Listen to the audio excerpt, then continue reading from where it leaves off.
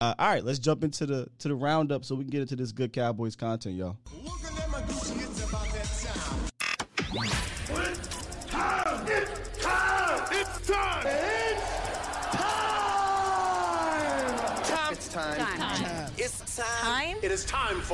It's time for the morning roundup. Round 'em up, boys. Somebody in the chat. Yeah, somebody in the chat said, Akoye about to get me demonetized already. Nah, man.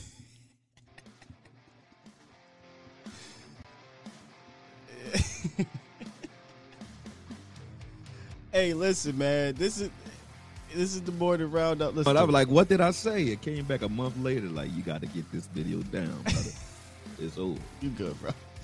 This is the morning roundup presented by Texas Family Fitness. Your solution for your fitness goals, whether it be toning up, strengthening up, sports, stress relief.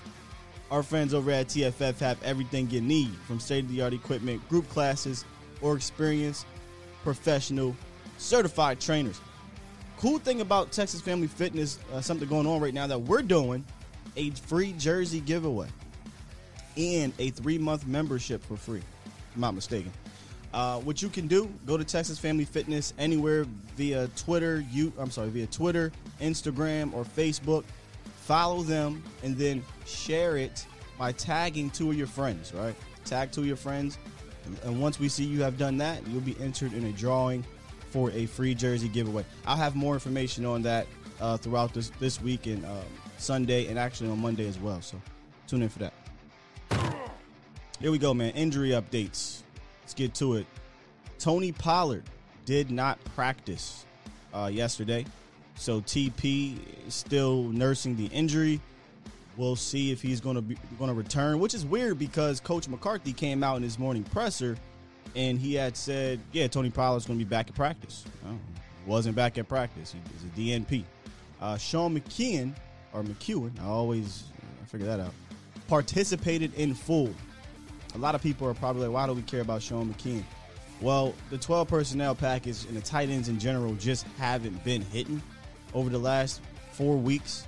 And I think when you got Blake Jarwin missing, in and out, Sean McKeon, I don't think Jeremy Sprinkle's that guy to do that 12 stuff with. McKeon gives you a passing option, so I think getting him back is going to help with this offense and getting some continuity, right? That's a term that I'm going to use a lot with Akoye today. Is that this offense doesn't have a lot of continuity going on with it. And also, Donovan Wilson and Justin Hamilton return. I'm just saying, this defense continues to get healthier and healthier as we get closer and closer to the end of the regular season. I don't know how many games we're going to get Dono for. Y'all know me. I'm not really relying on him long-term anymore because he gets dinged up. He plays like a kamikaze type of player. But if he going to give me 2, 3, 4 games, I know he going to give me 110% with those games, man. He going to take somebody out with him. So good to have him back. Justin Hamilton as another great rotational piece if needed. Big body and just, I don't know that we've seen a Cowboys defense this healthy this late like this. So I'm excited for it, and we're going to talk a lot about that today. We did talk a lot about it yesterday, but we'll add on to it with my guy Akoye. He's a defensive guru, in my opinion.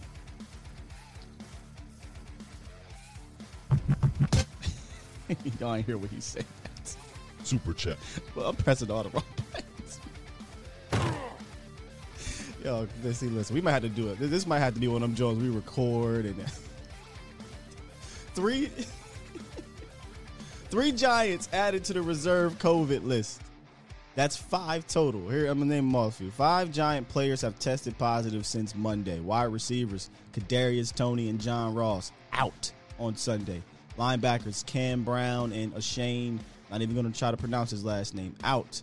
Cornerback, Aaron Robinson, in addition to Xavier McKinney, all on the COVID-19 list, all most likely out on Sunday. I think that's huge. That is massive. At least I'm looking John Ross, Kadarius Toney, and who's the other one I said? Xavier McKinney. All these guys are integral parts of their team, and they're not going to have them on Sunday, Akoye. So when I get to you here, we got to talk a little bit about that and how that affects. And this is why I say, if you see this down here, folks, time to get right. This is a get right game. And let me bring my boy Akoye Media up in this thing here. And y'all already know, man, make sure y'all give a shout out to Akoye Media. What's up, brother? What up, man? Appreciate the love, man. Hey. Thanks to everybody, too, showing love in the chat. Man. You're not a yoke today, the Giants, bro. man. Let's go. Yeah, not a yoke. I'm not a yoke. You're not a yoke today. Damn. I fixed you up. Oh, damn. You know what I'm saying? People might have started calling me that. I might have been like one of my little pseudonyms or something, though, man. I might have to steal that. I'm gonna make a t-shirt and say a yoki on it. You gotta switch it around there. What's the Y gonna be first? What do you call them? Anagrams, like Omicron is moronic. That's an anagram. See, y'all we ain't gonna talk about that. Y'all know how deep Akoye is for real, bro.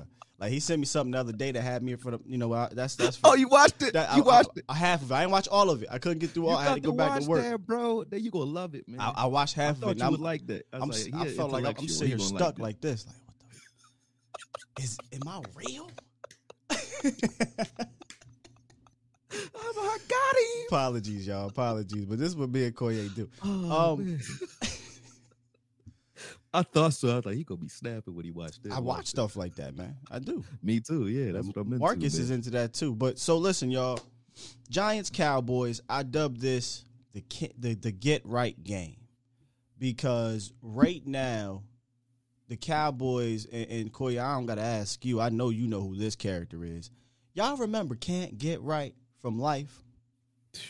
That's the Dallas Cowboys offense right now. For those who don't know, this is Can't Get Right. Okay? He's a gentleman that came to the campground, couldn't speak too well, didn't talk much at all, but he could play some dang on baseball, right? Mm-hmm. Jang-a-lang, coached him up and whatnot.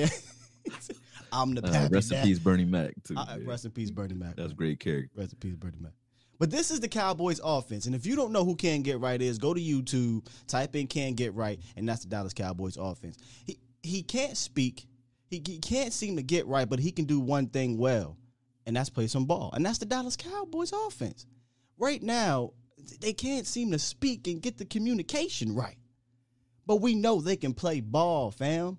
We know they can play ball. So it's real frustrating, Akoye, when you see the offense over the last month and a half go through these continuity issues, these communication issues, the quarterback and wide receiver connections not there, the run game, it's just all not right. But this game against this defense, and we've both seen this defense over the last month, I feel like they can get off on this. What's your thoughts on the Dallas Cowboys getting right this week? I mean, I think this defense will carry us through this game. I mean, obviously. Offensively, I think it all starts up front, though. I think we have had issues since Denver, since we started shuffling around the offensive line. And I know you see the symptomatic results everywhere else, like with the passing game and the running game. But when you go back to the film and start looking at it, mm-hmm. You can say, okay, Zeke's hurt, but you can also look at the fact that the offensive line is making it so that they have to make guys miss even on the larger runs that we have, like Tony Pollard's toss and the week before in the Saints game, CeeDee Lamb's toss last week. You can see that there's bodies in the backfield. It's just that we have athletic talent back there that can make guys miss and still make plays. Zeke unfortunately can't really do that right now because he can't cut off that knee right now. So he's just like a torpedo that can go full speed straight ahead. But these guys are not blowing guys off the ball. They reverted, and I don't know if it's because Joe Philbin was out. I don't know what it is, but the offensive line and the way we are calling run plays and the way we're blocking on them has reverted back to the way we were that year where Fredericks had just came back from the Gilliam-Bear injury, where we weren't firing off the ball.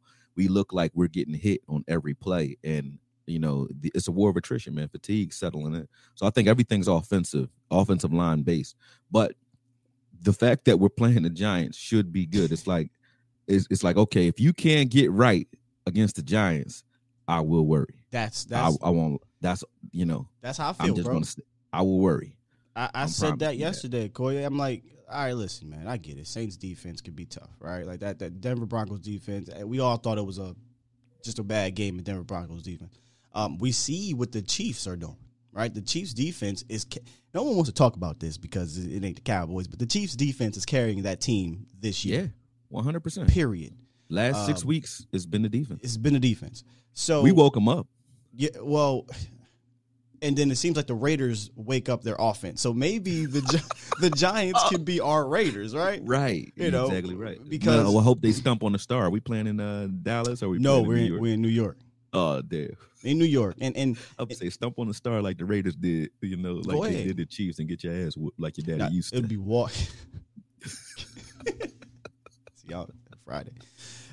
It'll be like Washington next week will be in Dallas, so we'll finally get a home game. But they're going on this 3-game road stretch. And before I get into their defense, Cowboys, Dak Prescott in games where it's kind of cold, it's been muddy, and that's why you need to carry this run game. And I'll get back into the run game in a second. Mm-hmm. But if you look at the Giants' defense, man, over the last not the last 8 games, but 8 games this year, they've allowed 100 yards on the ground, okay? Last week, they gave up 152 yards on the ground to the Chargers. And they've had 7 games this year where they've allowed over 400 total yards and a 500-yard performance by the Cowboys, by the way, in Week 5. So this is why I believe that this is, a game where the offense can come out there and have some success. No Xavier McKinney, who has been a guy that they've counted on this year, Akoye.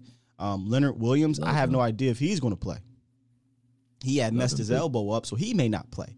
So there's really no excuse this week, man. You'll have consecutive weeks of your receivers being there, of practices, of the COVID thing not getting in your way. So I think we need to be able to start seeing this rhythm and flow get back right, because did you see the Washington game? Did you notice the miscommunication when you were watching the tape? It was pretty bad. And it's crazy because all they had to do is run too high. That's it. You run too high, we start calling West Coast style plays, and it seems like we can't throw short for some reason. We can get the long stuff, no problem, up the seams, up the middle of the field. Dak is still on fire there. But, everything close to the line of scrimmage looked real afflicted, last week.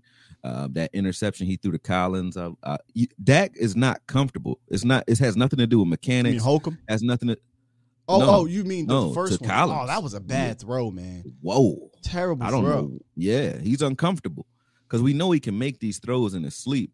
He's thinking about what's going on around him, and you can tell because when he's calm or he's just in the flow state, and what you call flow state, is that Dak is like, I think Dak is amongst the top quarterbacks in the league when he's in that flow state. But when he's uncomfortable, just like a lot of these other guys, and I don't want to beat him up for it because any quarterback that's uncomfortable is going to struggle. But Dak, it seems like he's still hearing footsteps for some reason. It has nothing to do with ability, it's communication, injury, like you said. Yeah, Well, his legs aren't quite right either, though.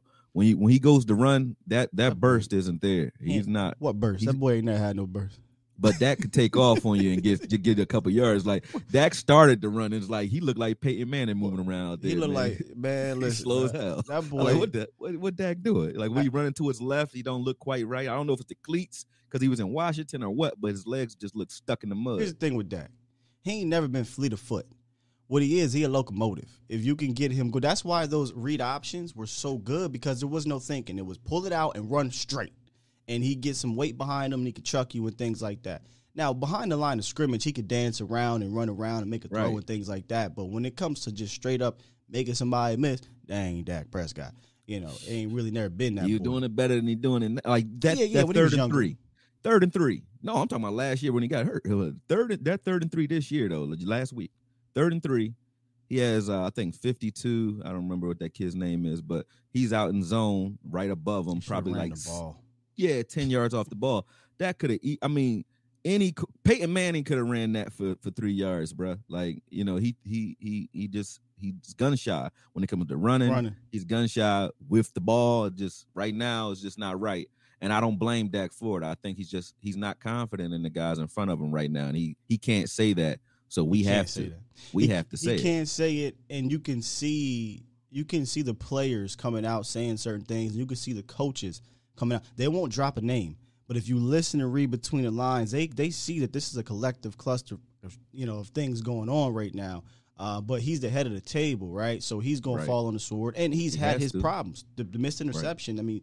The missed throw to Collins, interception, bad throw. The decision to throw that rock with Holcomb, bad decision plus bad throw. And that's really been the most disappointing thing for me from the game was his decision making. And some of the decisions he didn't make, right? Like taking off and running. There was a couple times where he had that in front of him and things like that. But I think the fix, Akoye, could just be simple, and it could just be continuity and communication. And the best way to get your communication back on track is continuity. Right. These boys just haven't had a really good stretch of practices and games together due to a bunch of circumstances. Right. And during the season, that can be a challenge when you're, A, going on the road, B, in and out of lineups and things like that, and having to play with your third and fourth guys and having to overcome these things. So it's going to look ugly. And I think it's been looking ugly, bro. Ugly is an understatement, bro. So I'll be scratching my head out there. Like, those 4 plays, the fumble, when he's trying to hand off, he just trips. It looked like that was a rookie move. No. What's the name? Tripped him. Who center. Tripped him? See, I didn't even peep that. Yeah. And I ain't even going to get on badass. You know what I mean? I ain't going to get on him because badass looked horrible. But anyway, the pitch. McGovern he's like the polar opposite of Connor Williams. Connor Williams struggles with power. McGovern struggles with space, IQ, and speed. Yeah, if you play with him on a stunt, or you can outmaneuver him pretty easy. Like they had one play in particular where they had a moving offensive line where everybody was shifting to the right, and McGovern turns his body, perpendicular to the line of scrimmage. And I'm like, soon as he turned his hips, I think it was number 97 just ran right by him. I'm like, yo, you didn't like, sidestep, you talking laterally. He just what I'm talking about. Yeah, I'm like, what are you doing? So, the offensive line is definitely in question, man. But that pitch in the red zone, I was pissed off about 4 or 5 plays I saw out there where it's like, what is going on, man? It's like drive killing plays at that, or game changing plays. Like those turnovers were crucial. I think one of the main problems, and we talked about this here in the chat, by the way, shout out to y'all in the chat here. We're about 200 and so deep combined. Appreciate you guys joining us this early morning. Is an issue we're having with running the ball is that we can't run the ball when we get into that green zone. And we don't. We don't, right? We don't. I can live with it between the 20s a little bit, between the 30s, right? All right, it's struggling between the 30s. Cool, you have an offense that can move the ball downfield. But where the run game is missed most for any team, if you don't have one, is in the red zone, right? Because you don't have a lot of field anymore. So it crunches up, it gets shortened, and Dak is still. I don't think Dak is still the greatest red zone quarterback just yet because they took his legs away. So now, if I don't have to worry about the threat of your legs and your scheme is not a red zone, like I don't think the Cowboys have a passing scheme in the red zone that is a help to your quarterback. Because we have a vertical offense. Yep, you need that east to west offense in the red zone. Right, and we don't have. That's how we get beat. Yeah, we don't have that, and we don't have a Cole Beasley that is so quick in that slot, that Hunter Renfrow that can get open real fast. So really, our passing red zone is based off of A, you messing up, your defense messing up, or B, we're going to throw it up to 88. We're going to throw it up to 13. That is the passing red zone if you really, really look at it. Or Dak scrambling around and finding somebody. There's really not much, in my opinion, schematics. And I don't know, y'all tell me if I'm wrong on this, but that's how I'm seeing it with our red zone passing offense. I mean, the way I feel about it, man, is like we spread them out for no reason in the red zone. Oh, gosh. We'll go power. Last week, we went power between the 20s. And even with Zeke's injury, I was watching how he was running. He can't cut, but he can torpedo for 7 yards. He was doing it consistently, in between the 20s. Yeah. And when the offensive line was doing that, they actually were listening to us because we said we want to see some of those bigger packages. They did that. And it was actually working the best that it could with Zeke's injury. He was going straight lines, and so was Clemens. Clemens ran pretty well last week. So with that, when we get to the red zone, though, we go right back to shotgun and we start running out of that. I'm like, Putting Zeke out why wide. don't you just do what you were doing to get up here? Jesus. Run power and run it 3 straight times. Power. If they can stop that, then they stop it. But we'll be at the 10 throwing the ball for or the 15. Three consecutive times. Run it. And then continue to run it. And then if you're on a 3rd and short situation, run it again, because you can go forward and 4th down and run it again. You know what I'm saying? I want to see. I don't care about anything cute. We get too cute in the red zone. They saved us on a play where I think we had an illegal formation with that fake toss, that option route where he faked the toss to Lamb and tried to toss it to Zeke. Why are we doing stuff like that because in the red zone? Just run the ball. He glitches. Kellen Moore he's also culpable in this. Dak is culpable in this. The offensive line, they're running everybody. It's a whole collective cluster. But what you're specifically talking about, if you go watch my breakdown of what I thought were some of the issues on the offensive side of the ball, they ran that power. I call it the weird fullback offensive lineman spot, right? They do that. It was cute at the beginning of the year when you put Lil McGovern in there and it was something different, and then you did it the correct way. You would get into the 10, the 15, and you would run it with that package. Why? I don't think they should be running that package at your own 20. I don't think they should be running that package at your own 30. Use that in the red zone where you're struggling to run the ball, because going hawk package or whatever the hell it is at your own 20-yard line and getting 3 yards in cloud of dust does nothing. But if I get 1st and 10 from the 12 and I get 3 or 4 yards, now I'm at the 8. That changes everything. Do it again.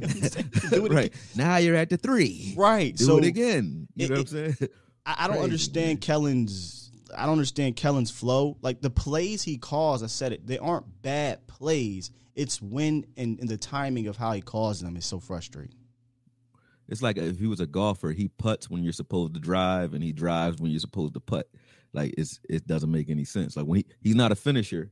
And I come at him all the time because he has great play design, but you can see there's no aggression there when it comes to the red zone. And I looked at some of the offense too. I know we're not, going super deep on the offense. We're talking whatever. That slant that Gallup sat down on that almost was an interception earlier in the game. Yeah. You can look on the front side of that play. That was one of those audibles that Dak actually called, because you can see Cooper didn't run a route.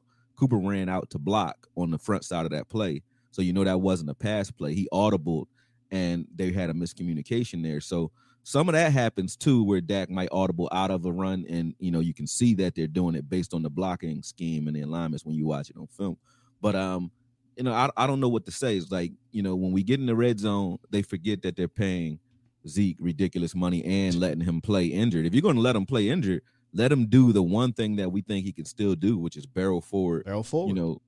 For 3-4 yards. He can do that. He still is doing it. He's still doing it. And allow this offensive line, if you're going to bring Steele out there right next to Collins, allow this and then bring Williams out there in the backfield as a fullback.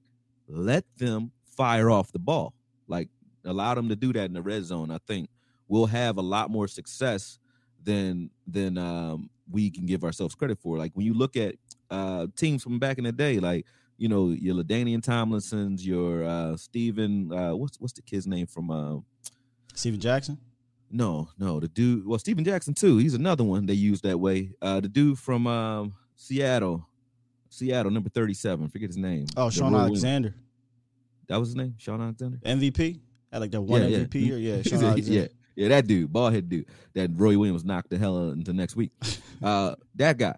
But those guys had a lot of touchdowns because the one thing they would do with them, and Marion Barber, when we had Marion Barber, red zone, DeMarco Murray, let them run in the red zone. Power. That's where you run power. The cute stuff is cool with me between the 20s. I don't mind. Right. We need chunk plays. They work when you have space. But when you don't have that space, you need to just let it be known. We're in a phone booth, and it's either you or me. Right. And that's the way it need to be. And we got the guys for that up front. Our offensive line is good at that. We're still maulers up front. We're just not asked to maul anybody, No, you're absolutely right. And everybody's kind of agreeing here. No cute plays in the green/red zone. The green zone part, he knows what I'm talking about. When I say green zone, I mean like that 35-yard line when you cross about the 30, 35. Even there, I'm okay with it if you do something there. But I don't like it when we get into the red zone, man. It's extremely frustrating because you got even though, you don't have a healthy Tyron Smith or whatever, but you still got Tyron Smith, Zach Martin, Lyle Collins, and you bringing in other big boys. Come on, man. Football's not that difficult when you get down there, in my opinion. In regards to calling plays. And you got a few philosophies. Like, if you look at good offensive coordinators, right? The good ones understand there's two different things. Like, Kellen Moore calls plays as if he doesn't have talent. See what I'm saying? You have talented players, so you just put that talent in position to do what it does. You don't need to trick the defense. You have talent. You have the most talented receivers in the league. Put them in position to just create mismatches, but we don't need to trick them. We use too much trickery. We're trying to just trick our way into the end zone as if we don't have talent. When you look at a guy like Sean Payton, or McVay, when McVay didn't have talent, he used a lot of misdirections and a lot of things that in his scheme to out leverage defensive players as if he didn't have the talent out there. Before he had Odell and before he had Cooks and Odell, he would do that with Woods and just Cup. See what I'm saying? Yeah. And when you watched what they did, what the Saints tried to do with us, they don't have the talent outside right now, but they're still able to move the ball. And even with Taysom Hill, they're still able to move the ball because he just plays to his player. He calls plays to his player's strengths. He's not trying to trick anybody. He's just creating mismatches and letting his guys do what they do.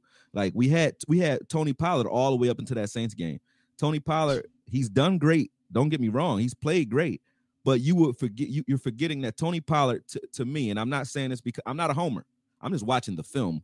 Tony Pollard is on the same level as a Kamara and a Christian McCaffrey, in my opinion. So you wouldn't think it with the way we use him, though. We don't use him that way. Right. We don't feature Tony Pollard. Didn't we have this conversation, I think, last week where we said that Tony Pollard's a guy you can get out in space and mismatch and run actual routes. Instead, we're doing... I broke him down in college. Yeah, he's a wide receiver for real. Instead, Akoye, he's just running... I'm talking about jump ball wide receiver, too. You can throw jump balls to Tony Pollard. That's what they were doing with him in Memphis, man. Well, instead, they bring in Zeke and they put him out wide. While his knee is messed up. And throw him the ball, too. I'm like, what are you doing? Oh, bro, it's so third and goal in the Washington game. What are we doing? We go 5 wide. Again, this is the second time. Not 5 wide. Spread, empty, man. With Zeke out wide in the slot. Okay? It's a simple read for Dak. If the safety shades the middle, I go to Schultz or I go to CeeDee Lamb on the post corner. If the safety goes over by Schultz and CeeDee Lamb, which he should, then I come to the slot, which is going to be one-on-one up the middle. Fine call. Terrible personnel package. Why is Ezekiel Elliott running a seam route on one leg up this? He's not going to be in position to make any type of catch like that unless he's wide open.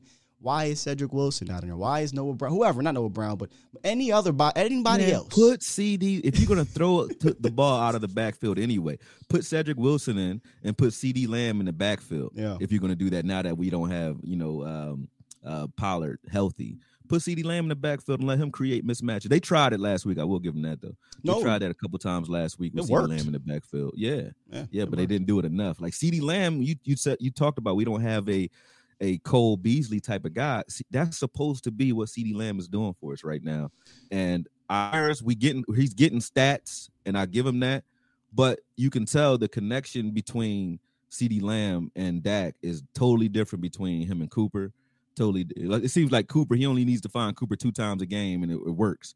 Well, and then with Gallup, it's like every time he throws in his direction, it's an amazing play. Well, but him and CeeDee Lamb, they just can't connect. It's like they don't know what each other's thinking at all season. At that, it's crazy. I think it's, and I'm not blaming Michael Gallup. I would say the connection, the big play with Michael Gallup and Dak is on deep routes. Mm-hmm. It's on or smoke screens. But when it comes to having to call an audible or having Michael Gallup having to read the defense, something's not right with MG and Dak. I don't think MG is really reading things correctly right now. This is 2 games in a row. On that audible, on that slant, yeah. There's 2 sat games down in a row, when bro. He should have ran across that guy's face. That would have been a pick 6 right there. Which one? Lamb that showed the slant route where Dak throws he looks like he was throwing a CD, but he was actually throwing a Gallup. Gallup just... In the first Gallup series? just looked like he was running a smoke screen when he should have ran a slant on an audible.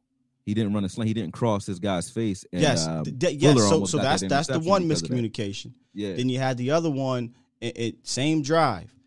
And I think it was Kellen Moore came out and admitted somebody, he didn't want to drop a name, but it was clearly Michael Gallup, was supposed to continue their route up the seam. It would have been an easy touchdown. Instead, for whatever reason, Michael Gallup sits down.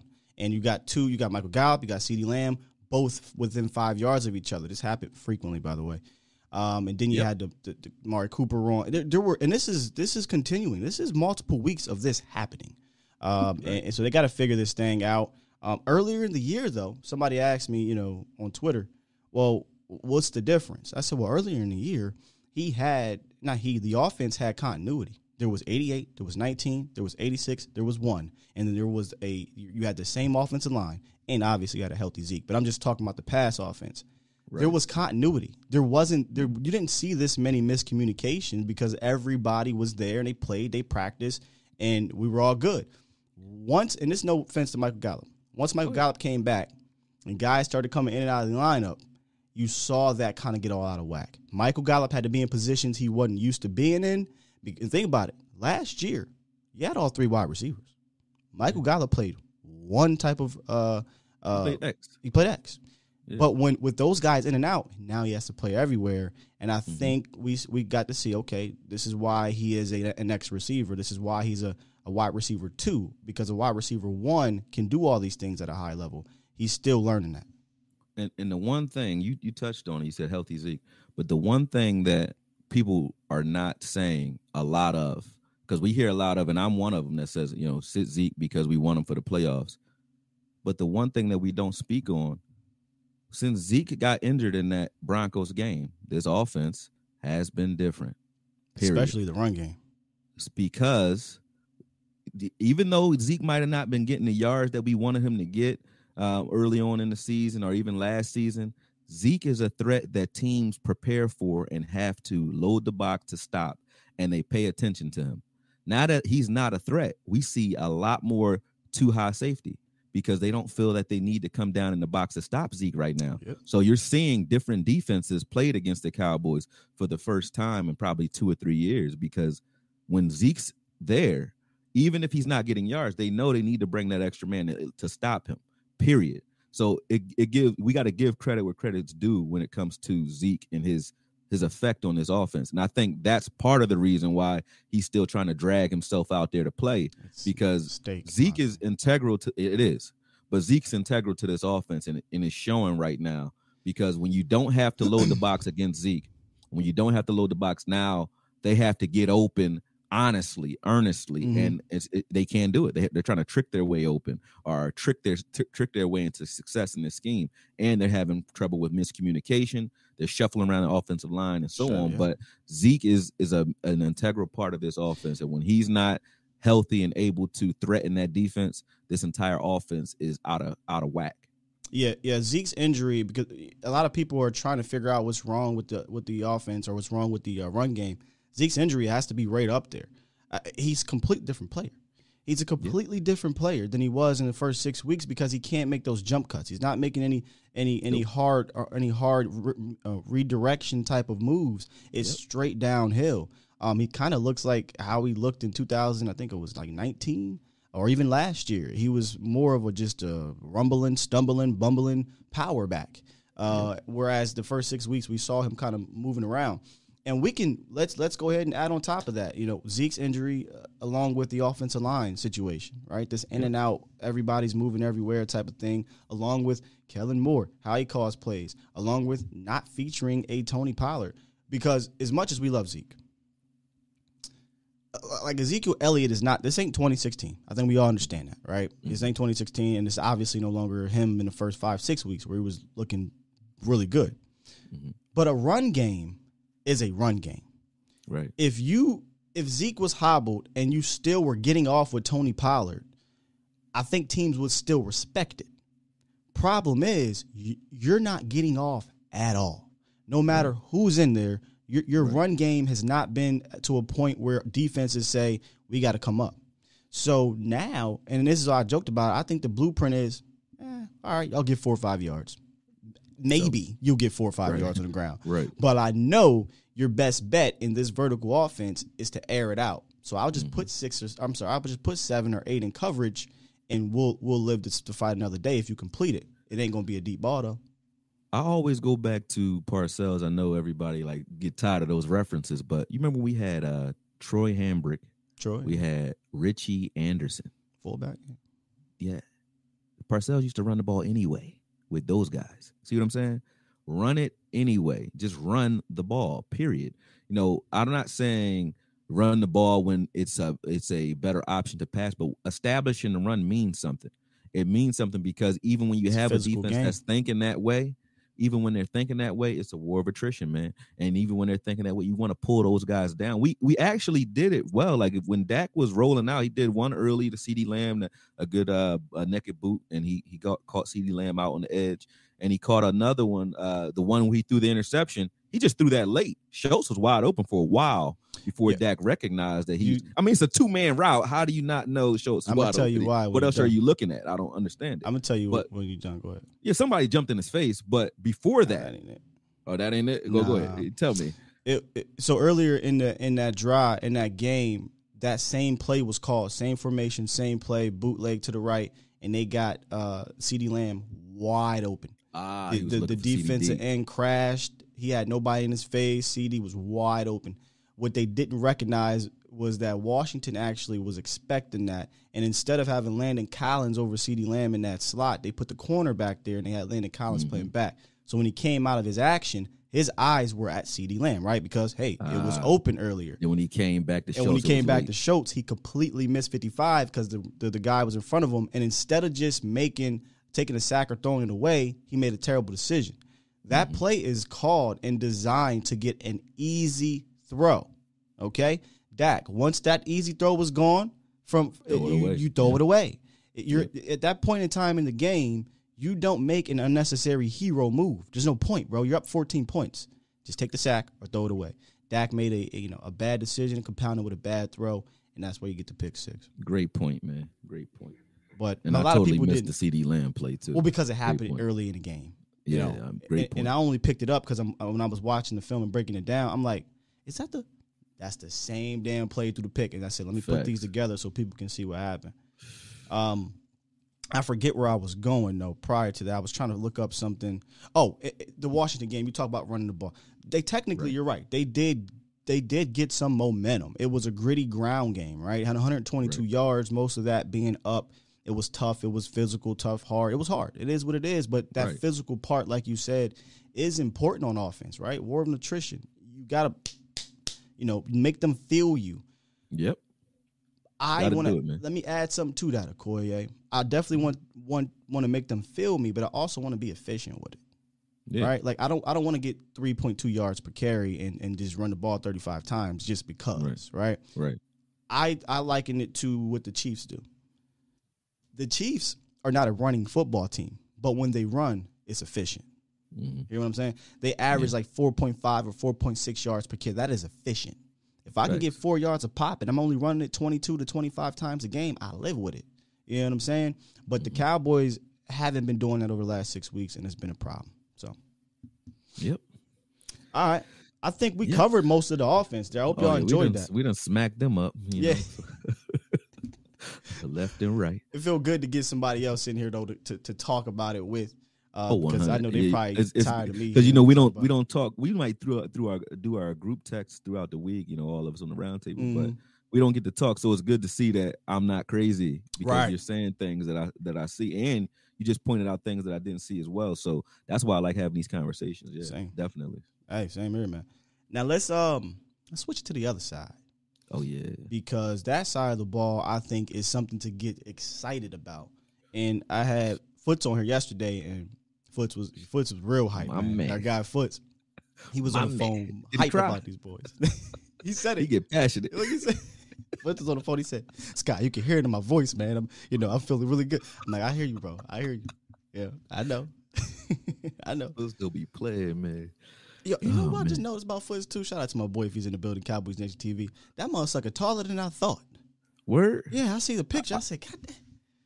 Foots. He like Wiz Khalifa. You don't realize Wiz Khalifa like 6'5" out this joint. Man, listen, maybe it's a conversation we can have off air, but back in my promotion days, I brought Wiz Khalifa. He used to promote? Man, I used to be a Oh man, we got DJ. so did I, man. I used to run that, strip bro. clubs, all that, man. That's how I'm known in Philly, man. I was a promoter. That's how I was known in the Berg. You know, even when I go back home, they be like, "Well, when the next party?" Oh, that's what I'm talking about, bro. We got to talk, man. We got to talk. So I used to be the promotion game, and one of the first main people I brought down was Wiz. And this was before Wiz got super big and hairy. Back during before Black and Yellow. Right before Black and Yellow. This was right. This was this plain Wiz. This was Youngin' on his grind Wiz. For y'all who don't know what I'm talking about, just go look. I brought him down to the Berg, man. Yeah, when I first met Wiz up in Edinburgh, I was like, yeah, he's tall as hell, man. Skinny, but he's tall. But there's like, who is this, man? Get him off the stage. Wiz Khalifa. I'm like, yeah. I told his manager, I said, I apologize. Now you a legend. Yeah, now you a legend because you're like, yo, you had Wiz Khalifa. Oh no! After Black and Yellow dropped, they hit my phone up. Well, you gotta get Wiz back down. I gotta get what? Did you got $50,000 to get Wiz back down here? Because I got him at a way bigger discount. So. Way better price back then, man. Yeah. But anyway, got it for $1,000 in free drinks. Exactly. Well, it wasn't drinks, but it was something. I know what drinks. I'm Purple censoring lips. this whole damn show. This whole show is getting censored, bro.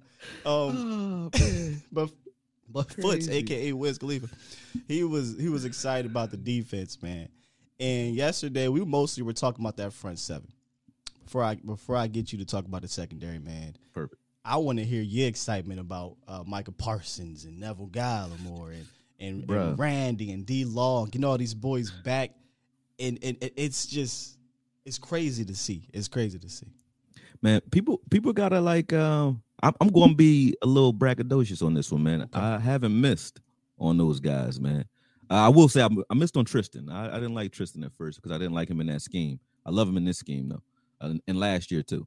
But I didn't like him initially. But Neville, I've always thought Neville can play the way he's playing right now. I thought he was like a bowling ball that had wheels, like you move a little bit. So. And then with Micah Parsons, I say this all the time. I only broke down 2 defensive players coming out of college, and that was Patrick Surtain, because I heard a lot of buzz about him, and Micah Parsons. And that was for a reason, because Micah Parsons was like, his tape was that good. And I still feel that he hasn't gotten anywhere close to his full potential. And that is what's scary about him, man. I never look at the stats. Like, I never sit and look at stats. I like to let my eyes do the talking. But someone posted stats on Twitter last week showing that he has the same numbers or better than Myles Garrett, TJ Watt, as far as pressures and his pressure percentage. But he has 100 less snaps as a pass rusher than those guys. 100 less. So what would he have done if he would have been at defensive end full time? And it's not even close. See what I'm saying? Right. So it's ridiculous what he's able to do. And you have to stop calling him a linebacker. He's just a football player. He's a beast. He just put an A next to him. He's an athlete. You need him to play anywhere. He said it before, and I really believe him now. He said, you can put me at corner, safety, anywhere you want. I'm gonna just play. I believe him because the things that he's been able to do for us, man. He's not only that emotional leader, but he's making impact plays when we need them, not in bum time, not And this is not a discredit to guys who are, I think, elite at their position. Like a Randy Gregory is elite at his position, in my opinion. And Diggs is obviously elite at his position. But Micah Parsons' play transcends positions. And I love it, man. I can't say enough about him. And I'm excited to watch defensive football again. Mm-hmm. And this is, I wouldn't say the best defense that we've had. We've had defenses that have stopped teams better during a running era, though. Yeah. But this is the best defense we've had in the modern era since we've become a passing league. This is the best defensive we've had. And would you at least say it's the most talented? Very much so. You're right. We had some talented teams. Remember, we had James Washington, Brock Marion. Oh no! I'm not. I'm not. We had some talent. No. You said modern. Talent. You said modern. Oh, modern era. So I'm this not is even the most talent. I would never disrespect the '90s by far. Yeah, we have corners that don't play. Like we forget it. I forgot his name. Canada and Bossman and Wright could very easily be a starting 3 cornerback package year, on anybody's team right now. They might not be the greatest because you have two young guys, but they could very easily be starting in this league, and we don't even see them. We don't hear their names. You know what I mean? So, yeah, we're definitely deep, and we're definitely talented. And we're physical. We don't give that credit. We hurt teams every week. Every week. Wallard didn't finish the game. McLaurin didn't finish the game. Heineke Barkley was in didn't and finish out. the game. Heineke was crawling all over the place. You know, whatever we hit, we heard it. Whenever we hit something, we heard it. So I'm loving this defense, and I love the mentality, man. And a shout out to Humphreys, too. I give Humphreys all his credit. He got teed up probably like 6 times in that game. Kept getting up. And he finished the game, man. But I didn't think he would. But he got teed up by Curse. He got hit by Neal. He got hit by Hooker like 2 or 3 times. You know what I mean? And kept getting up. So shout out to him because I know he was icing up after that game, man. But the defense, you know, especially Micah Parsons, is playing lights out. I haven't seen anything like it. And when you have D-Law and Gregory on the outside, allowing Parsons to be singled up on running backs. I don't care if you're Zeke out there. You're not blocking Micah Parsons with a running back. Period. It's not happening. It's like saying 10 plays a game, you're going to line up and block D-Law with a running back.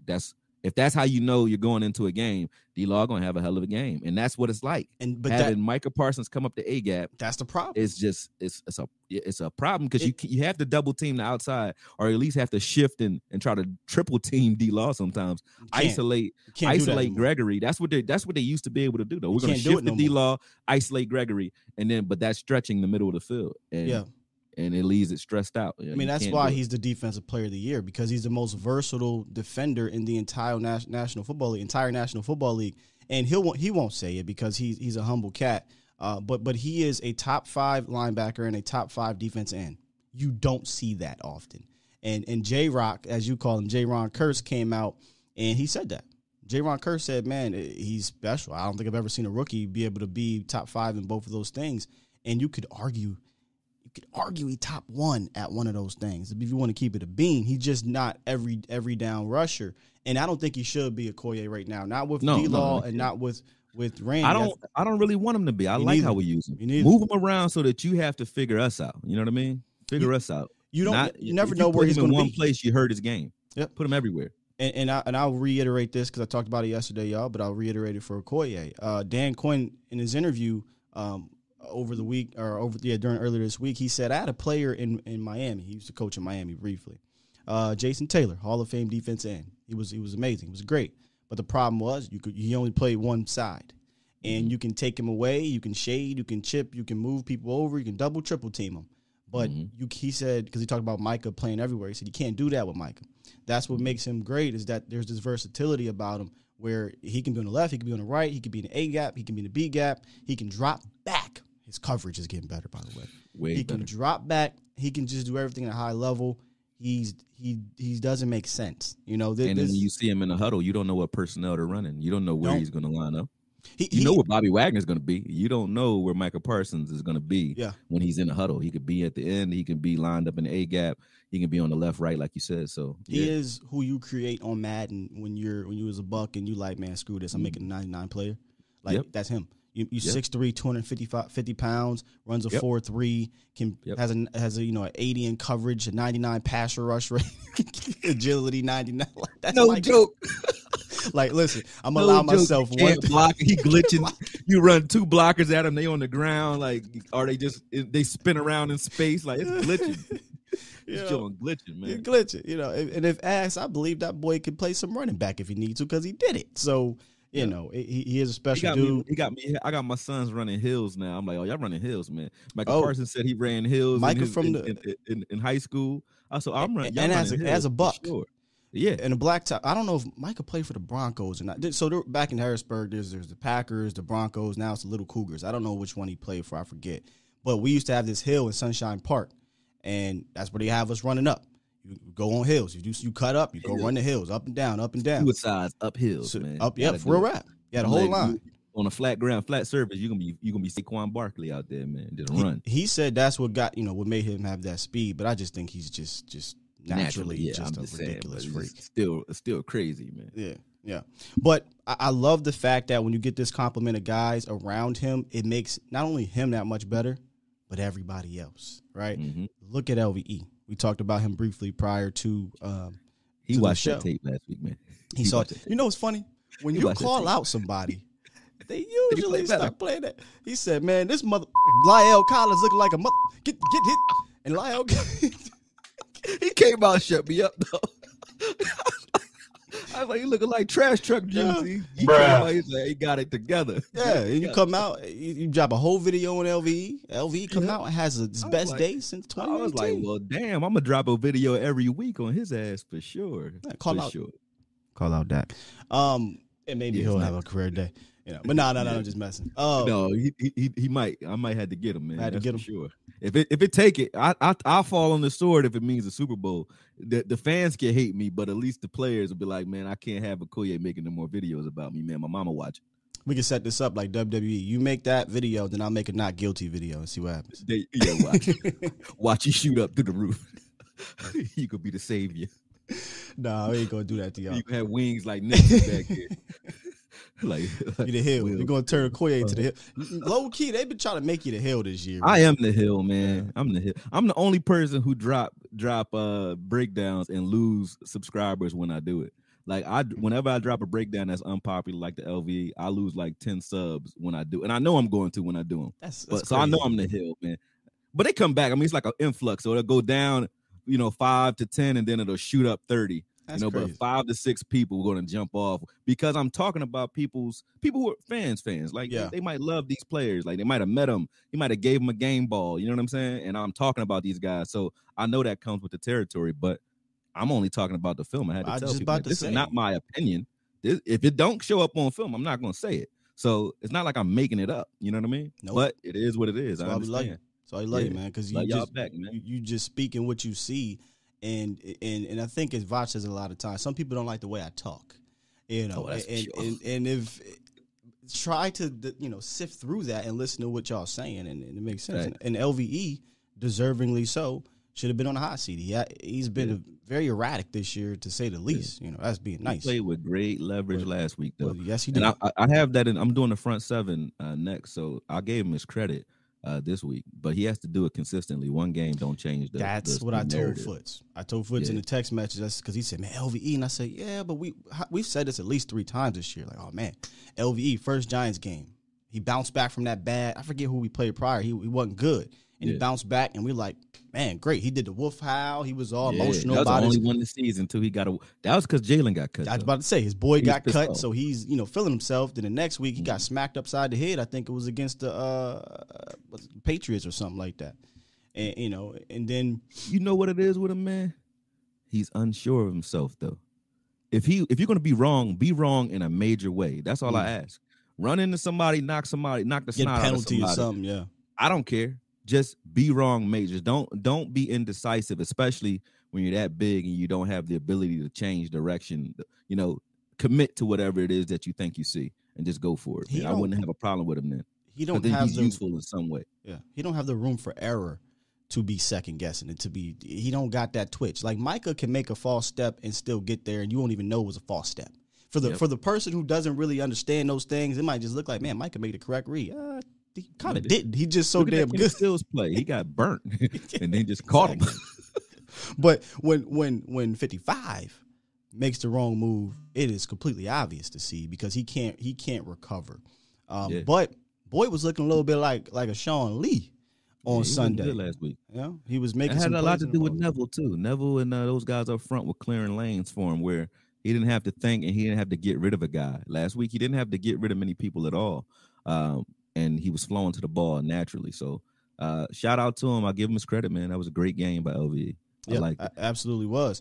And again, we talk about the front seven helping out LVE. I also think the front seven has helped out that back 4 or 5, however they decide to do it, big nickel or whatever. And off air, we were kind of talking briefly about, I called this front seven a couple weeks ago a championship caliber front. Right. And I don't mean that to disrespect the secondary, but now that I see it all together, in my head, I'm saying, okay, with that front seven, and then you got the talent in the back, I think you can say this is a potential championship caliber defense. I understand AB is AB, but if AB is your number 2, when you got guys like Trayvon Diggs, playmaker, J-Rock, playmaker, Hooker is a talented role player. KZ has his moments. Let's stop that. Hooker, he's passing the eye test, and that's not what I haven't even. I can't call him a playmaker yet, though. Is what I'm saying. No, not a playmaker, but he's just. I like KZ. KZ is like a rainbow over the top. He keeps everything. Hooker is a sphere. He can play every direction. I like that. Down near the line of scrimmage, up over the top, left to right. It doesn't matter what direction you want to go. He can do it. He's well rounded. But I didn't see this. To just stay over me either, bro. I never thought Hooker was a slasher or a guy that could play close to the line of scrimmage. He wasn't. Hooker, he's never asked to do it. Yeah. But Hooker is nasty, bro. I like him. And he wants to hit. That hit on Humphries, I didn't like it because he got the call on it. But I like the tenacity behind it. Like, he's coming, and he's bringing full steam when he does. So I give Hooker his credit. Like, KZ is a good role player. Hooker is, just I put an asterisk next to him. I don't know what you think. He's in the middle then. He's not necessarily the feature of the D, but he's teetering on next year being the guy to bring back. Oh, 100%. If we don't bring Hooker back, I would be pissed. For real. Would I be pissed? I would be pissed. I would be pissed if we don't bring J-Ron Curse back. Oh, I already count him as being on the team. That don't even count. He better be back. That's a better have him back. J-Ron, he's the leader of our defense right now. What'd he say? We want Dallas. We want Dallas. He was trolling them. Go watch that. What's it called? Sound to the Sideline. He trolled them boys all game. Those fans over there in Washington, football people. I love you, man. But so J-Rock, I want to talk about him a little bit. I was thinking this. I didn't tweet it. I ain't have the guts to do it. I ain't had the cojones to do it just yet. I wanted to go back and watch a little bit more. But I think you got Micah Parsons, right? Who was your most versatile defensive player on this team. I think that J-Ron Curse is your second most versatile player on this team. And I don't necessarily think that's far-fetched. You didn't need to done on that. Yeah, you didn't even need Okay, I just did this in case y'all might have thought I was crazy. 100%. But I think that J-Ron Curse has showed to be... He's actually more versatile. Just as I won't go there. I won't go there. Because he has to play safety. Parsons not asked to do that. J-Ron Curse plays on every level of this defense. He plays at the line of scrimmage. He plays linebacker, and he plays safety. And he get everybody lined up. So if you said who's the most integral part of this defense, is definitely J-Ron Curse, because communication still counts. It's just the things that you don't see, including Micah Parsons getting in position to make those plays. J-Ron Curse has a green dot for a reason. He understands what everybody on this defense is supposed to be doing. And when you're watching the film, those near misses in the middle of the field on that film yesterday that I did on the secondary, J-Ron Curse is not supposed to be in a lot of those plays, but he understands what's going on. So that's why you have three guys converging on the. You can't see it. I can see it now. Okay. I got you on the TV, so I can see it. Yeah, but that's why you have 3-4 guys converging in the middle of the field, because J-Ron is, you see it. He's everywhere. He's everywhere. Paying attention to everything going on. This play right here, that field, and he knows where everybody is supposed to be. Like, J-Ron is nasty, man. I like him. And lines up against wide receivers, tight ends, running backs, blitzes very well. And we forget a good emotion. He's 6'4". Yep. He's like uncle. I mean, this isn't no small little dude. And I listened to his interview the other day. I think it was yesterday, actually. And he said something. I loved his quote. They said, "Is this a championship caliber defense?" And J-Ron said, "Well, we got to win a championship before we can be that." And I was like, "Oh, I love it. I love it." As fans, as creators, as analysts, we can say what it is, but I love that answer because it's a mentality, right? He's confident. He's confident in these boys, but you got to go out there and do it every week. And he's one of the main dudes on Twitter that says 0-0, or we were 1-0, we were 1-0, or we were 0-1. I understand it's a week-to-week league, and you got to prove yourself every week. Micah said it. You're only as good as your last game. And this is with us saying in the beginning of the season, like, think about this, bro. I still love Donovan Wilson. Still. It's my guy. In the beginning of the season, I said Donovan Wilson is our starting strong safety, period. Yep. He's going to have a Pro Bowl season, period. And this isn't a knock on Donovan Wilson, but J-Ron Curse is that good, literally, in this scheme. I mean, period. So period. I have this conversation with somebody on Twitter. in our chat, I always say, I truly 100% believe if Donovan Wilson was a healthy guy, we'd be talking about Donovan Wilson as one of those dudes on this defense. But what makes J-Ron, I think, a little bit different is, A, the leadership stuff, right? And B, I think the fact that he's been around the league a little bit, he doesn't have this Dallas Cowboys mentality from previous regimes or coaching staffs. He has a little bit of everything from different people. He's been in the gutter with the Detroit team, right? He's been on a solid team in Minnesota with good defensive coordinators, good defensive players, playing next to Pro Bowlers. He knows what a good football looks like. Exactly. Yeah. Where the one thing Dono may not have going for him is he doesn't really know the league yet or know everything just quite yet. And you see that veteran leadership from a J-Ron Curse that you would just not get from a Donovan Wilson. You just third-year player, basically he's played an three. Player, but he's not a guy that you can say, hey, go figure it out. Go put the green dot on. Yep, he's not that guy. Not doing that. He's a missile, and he's a good missile, but that's what he is, a dirty bomb. And we'll get him back, Akoye. Like I said at the top of the show in the roundup, I'm happy as hell to get him back because I know he's a kamikaze. Like he going to hurt himself. He's not going to be here for the rest of the year, but he's going to take somebody out with you. Dude's missile. Yeah, he don't get all his credit though. He actually has good cover skills too. Like he can cover. He's just so good at knocking the snot out of guys. You forget that he can cover. Like I truly believe, aside from the green dot part of things, you could do not all, but some of those similar things with Dono. Like have him. I call him that spear player. I love that. I love that term, by the way, you did with Hooker. The rainbow is KZ. KZ won't get the glorified stats because he's making sure things are in front of him most of the time. We've seen his angles. But Hooker kind of is everywhere. Yeah. I think that Wilson could have been that type of role too. Like Wilson can move in the back and read and direct. But he also can hit you up front like a hooker. Yep, like a hooker. But I'm here all night. Here's what we're going to do, y'all. Like I said, I think we figured out the phone line situation. So I'm going to pull up this number, and we're going to try this out again today, y'all, to see if y'all can hear both Akoye and I. 351-999-3787 is the phone line. What I'm going to do, Akoye, let's jump into that part of it like we did like pre-roll. So jump into that. I'm gonna hit him with this quick little break. And then we're going to open the phone lines and see if you guys want to chat. That sound good? Good to me. All right, here we go. So jump into that, Koye, and we'll be right back. About 20 seconds.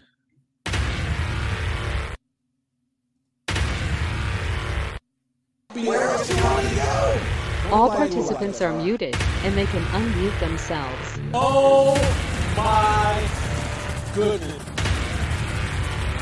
You got me, Akoye?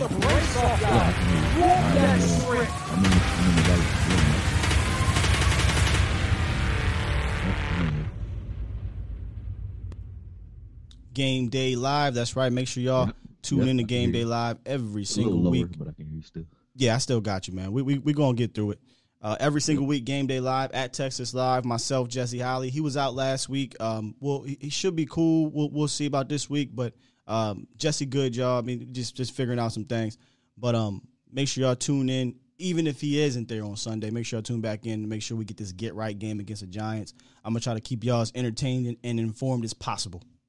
Shout out to Jesse Holly, too, man. Yes, sir. Show. Now, I'm just want to give y'all a heads up here for those that do want to call in, or even if you don't call in. The audio will sound a little bit different from Akoye's end, but we'll get through it. We'll get through it. So if it's too bad for y'all, maybe try to come back in, or let me know. I'll try to fix it as best I can, y'all. But all right, I'm turning my levels up too, just so maybe you can hear me a little bit better. Yeah, I can hear you. It's just not as great quality because of the program. You know, when we're not the 4-letter networks, the 3-number networks, we got to finesse things, bro. So it is what it is. At some point, though, we're going to get to a point where I got a real studio, and this thing going to be super lit. Producer sitting over there like Jamie on Joe Rogan. Exactly. Just sitting over there making things happen. Where I ain't got to do everything. That's what we need. I'm a one-man band right now. I don't want to be that no more. I'm at the point where not at all. I just want to come in, drink my coffee, read my keys, and just say, all right, let's go. I'm ready. I do love doing this on the side. Like, I do this for people. Like, I actually produce another podcast with somebody, but I'm not doing anything on air. I'm behind the scenes. Right. So. Right. But let's get Reek in the building first. I see Reek was lined up. Reek, you got us? Yeah, I got y'all, man. What's going on, Akoye? What's going on, Skywalker? Cowboy Nation, stand up. You know, let's get all these likes and subscribes and all that good thing, shares up. Thanks. All I had to say this morning was this, man. I'm not too worried about the defense like that. I think we coming along, and like I said before, it's a real good job. It's a real good thing that we're healthy, and we continue to get more healthy as the rest of the season is going along. My whole thing is like this: the offense we got to get this offense thing right, and like these next few games, we gotta get this offensive line in check, to where it's like, this is the set offensive line we going in here in the playoffs with. You know what I mean? And me personally, I'm still the type of person like this. This is how I look at it, man. I really believe that we should put Collins at left guard again. I think that we should try Connor Williams at center, and I think we should put Terrence Steele on that right side. And just experiment. We've been experimenting this much, you know what I mean, this much the season. Why not try it? You know what I'm saying? Just to see what happens. If it doesn't work, throw it in the shredder. But if it does work, we might can do something. And then at the same time, too, if we got a chance, if we beat these Giants Sunday and Washington loses and we clinch the division, sit Zeke down. Give that man some rest, man. You know what I mean? Because I was looking at, even though Arizona lost their last game, they still look tough on offense and defense. You know what I mean? They lost, but they gave the Rams a good game. You know what I mean? And the offense was flowing, and some of their guys just got back. So what I'm saying, we need to find that rhythm again. These dudes need to get on the same page, you know. And I don't put it all on Dak, because shout out to Big Game James. He put something on his page yesterday that showed that it's not all about Dak. It's about what Dak's seeing in his face as he's throwing the ball. And Tyler Biadasz. Did you not watch the breakdown, bro? Oh man, I probably missed it, man. You gotta watch All I'm saying is this. Connor Williams and Connor McGovern and Biadasz, they got manhandled, and Dak was getting hit.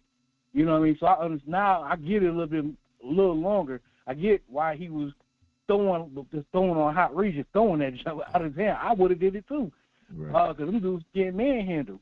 But at the same time, only knock I got on Dak a little bit is that, dog, you got to quit holding the ball so long. If you don't see nothing, roll out, throw that junk away. Throw it away, live fight another day.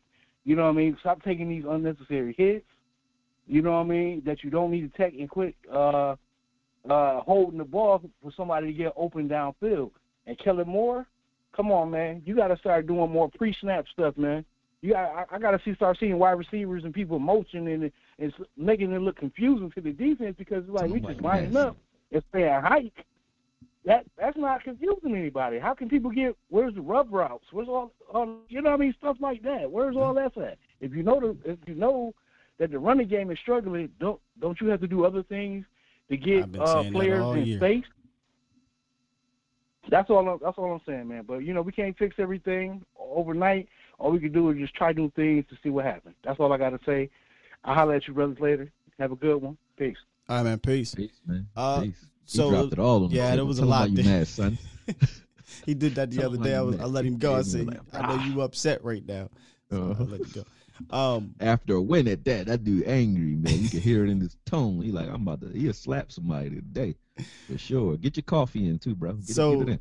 One of the things he talked about was experimenting with the Lyle at left guard thing and then Terrence at right tackle, which has been a conversation all year, right? My thoughts on Lyle Collins and Terrence Steele for me was whoever you decide to put out that right tackle, I'm fine with. I think both of them have shown that they can hold down the right tackle spot. There seems to be this misconception that the running game ills are because Lyle Collins is at right tackle. I don't know what y'all watching, but Lyle Collins run blocking that has not been a problem. Pass blocking is his problem. That would be if there was a problem. It would be pass blocking, but run, which I don't even know if that's a problem. Akoye, I think he's cleaning that up. But the run blocking part there is no problem. Like, he's been probably our best run blocking offensive lineman, to be keeping it being with you. But I like that he used the word experiment. Right? They're not going to do it. But if you're trying to figure out that left guard spot at this point, if you don't want to go back to Connor Williams, you don't care about having a swing tackle in the caliber of Terrence Steele, then yeah, I'm kind of with Reek. If you want to use experimentation, experiment with it. But you got to figure something out over there. Don't put Steele back on the left, man. Well, he's going back. Over there. Oh my God. Yeah, Terrence Steele was the likely starter at left tackle. I can't take him on the left. He looks horrible over there, man. Well, but here's the thing, Koye. You got the Giants, so they don't really have a pass rush that's going to scare you over there. I mean, you don't need one when still on the left. Ooh. That's a promise. Ooh. Damn. Don't do my second cousin like that, dog. His kick his left kick is nothing. He don't have one. It's like he don't know what his feet don't move right. I don't know what it is. Don't do that to my boy, man. Yeah, man, I like him. You know, I like Steele. I like his tenacity and all that. I didn't think he was going to be as good as he is at right tackle, but we need to do something. And if you're going to say, hey, let's get our best five out there, throw Collins at left guard and let's see what happens there. They done did everything else. Yeah, I mean, you can't get any worse than what they're doing in the rotation with McGovern and Williams. It's not like, I mean, I wouldn't say those guys are playing horrible, but it's nothing solid there. They're not solid. Yeah, well, the thing with the McGovern-Williams experiment, I get it why they did it, because Connor Williams, the penalties, you just couldn't. You got to send a message. You got to try to find out if McGovern's your guy for the future. I think in these last 4 weeks, I don't necessarily think you've got anything positive out of this right now. I don't think it's been a great difference between McGovern and Williams. If you're on the side that McGovern has been better, it ain't been that much better. But I'm on the side that he hasn't been better, bro. Like, I got some stats pulled up here that my guy John Owning dropped. Very interesting statistics here on Connor McGovern since he's been entered into the starting lineup. As of now, he has the highest percentage of negatively graded run plays on the Cowboys. 18.9% of his plays are negative in regards to on the ground.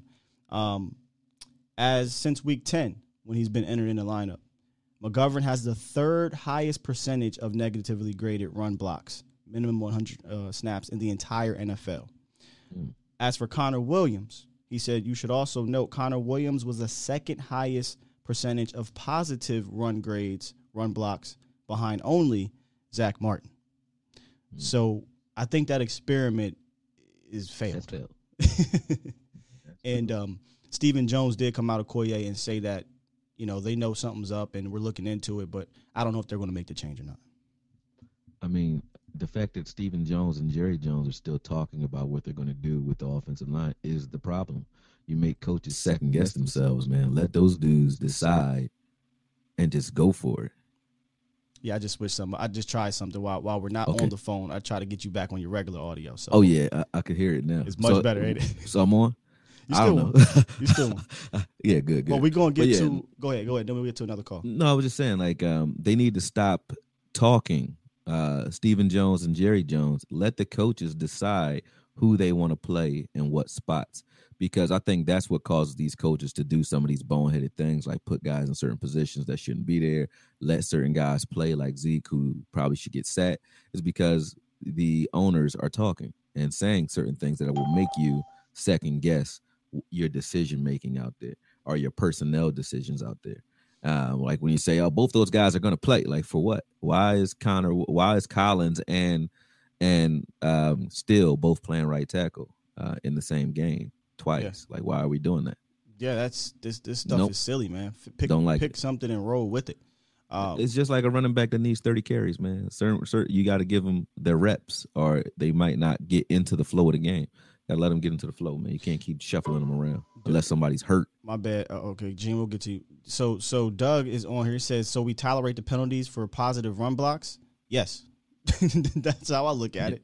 I can absolutely live. You mean to tell me Akoye, you wouldn't live with what you got in the first 6 weeks from the offensive line?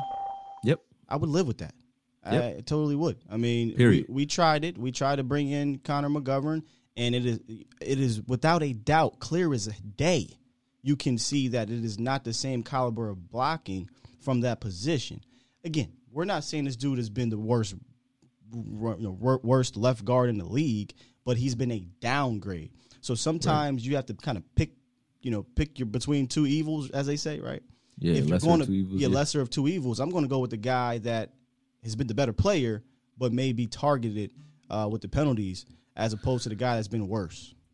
Yeah, I think that Connor Williams right now is better, and I've given Connor Williams his credit because ever since that Buffalo game where he tore his ACL, I've never said anything crazy about Connor Williams, even with the penalties. I think a lot of that has to do with exactly. I think a lot of that has to do with the refs, not so much as he's going crazy stuff. Because for the same people who say Connor Williams gives us crazy penalties, so does Leo Collins. I don't see us trying to say Leo Collins need to sit back down. That play to Michael Gallup was our only deep play that we had last week. Leo Collins is hugging the guy down to the ground, that was even questionable. Like a Lincoln log. That was even a question. No, that was a hold. Nah, bro, bro fell. Now Lyle always falls. No, he was holding on to him when he fell though. I think that was more questionable than the bull crap they didn't call against Michael Parsons, where they threw the touchdown to Chris Sims or whatever his name is. People don't even realize Michael Parsons. Back on that one. No, he got hands to the face and / holding, both of them. Because he would have made a sack. I saw that. And they didn't throw the flag. So if you're not going to throw the flag on that, then you don't throw a flag on Lyle Collins. Period. I've seen linemen do stuff like that, not named Dallas Cowboys players, and it was fine. With it. So I just asked for consistency. Same thing with Connor Williams. There's at least half of those penalties. I'm like, really? We're doing that? All right. Just make sure you stay consistent, bro. Facts. Let's get L. Gene in the building. What's up, L. Gene? What's going on, Sky, man? Like I said, man, I had that conversation with you earlier about Connor Williams, man. If y'all not going to call the holding on Michael Parsons when he's horse-collared, choked every play when he rushes, then Connor Williams needs his job back because pretty much that's what he does. I mean, he's just a physical guy, and in my mind, I really think if they don't call half of those penalties on Connor Williams, we're talking about a Pro Bowl season because that guy, I mean, he was doing his job. He just got caught with holding, ticky-tack holding penalties, man. So what I noticed, too, man, about this Cowboys offense, man, doesn't seem like they run many drag routes or many rub routes. In-breaking routes. Yeah. In breaking routes, man, I don't understand why they don't do a lot of those routes. Or even when Amari first got here, he ran a lot of those those in and out routes that Humphreys and the guy from those arrow routes. I don't know why they don't run those routes more with Dak because Amari, that's what he kind of specializes in my mind. You know what I'm saying? He fills out the defender, and then whichever way he leans, he goes. So. I don't understand. It kind of feels like Kellen Moore is going back to his Jason Garrett days. Like, you know what? We're just gonna. Right. It's just like a Linehan. Like, okay, we got these certain plays that we run. We're who we are, and this is what we're gonna do. And, I would say El Gene, the Linehan-ish. I call it Linehanian.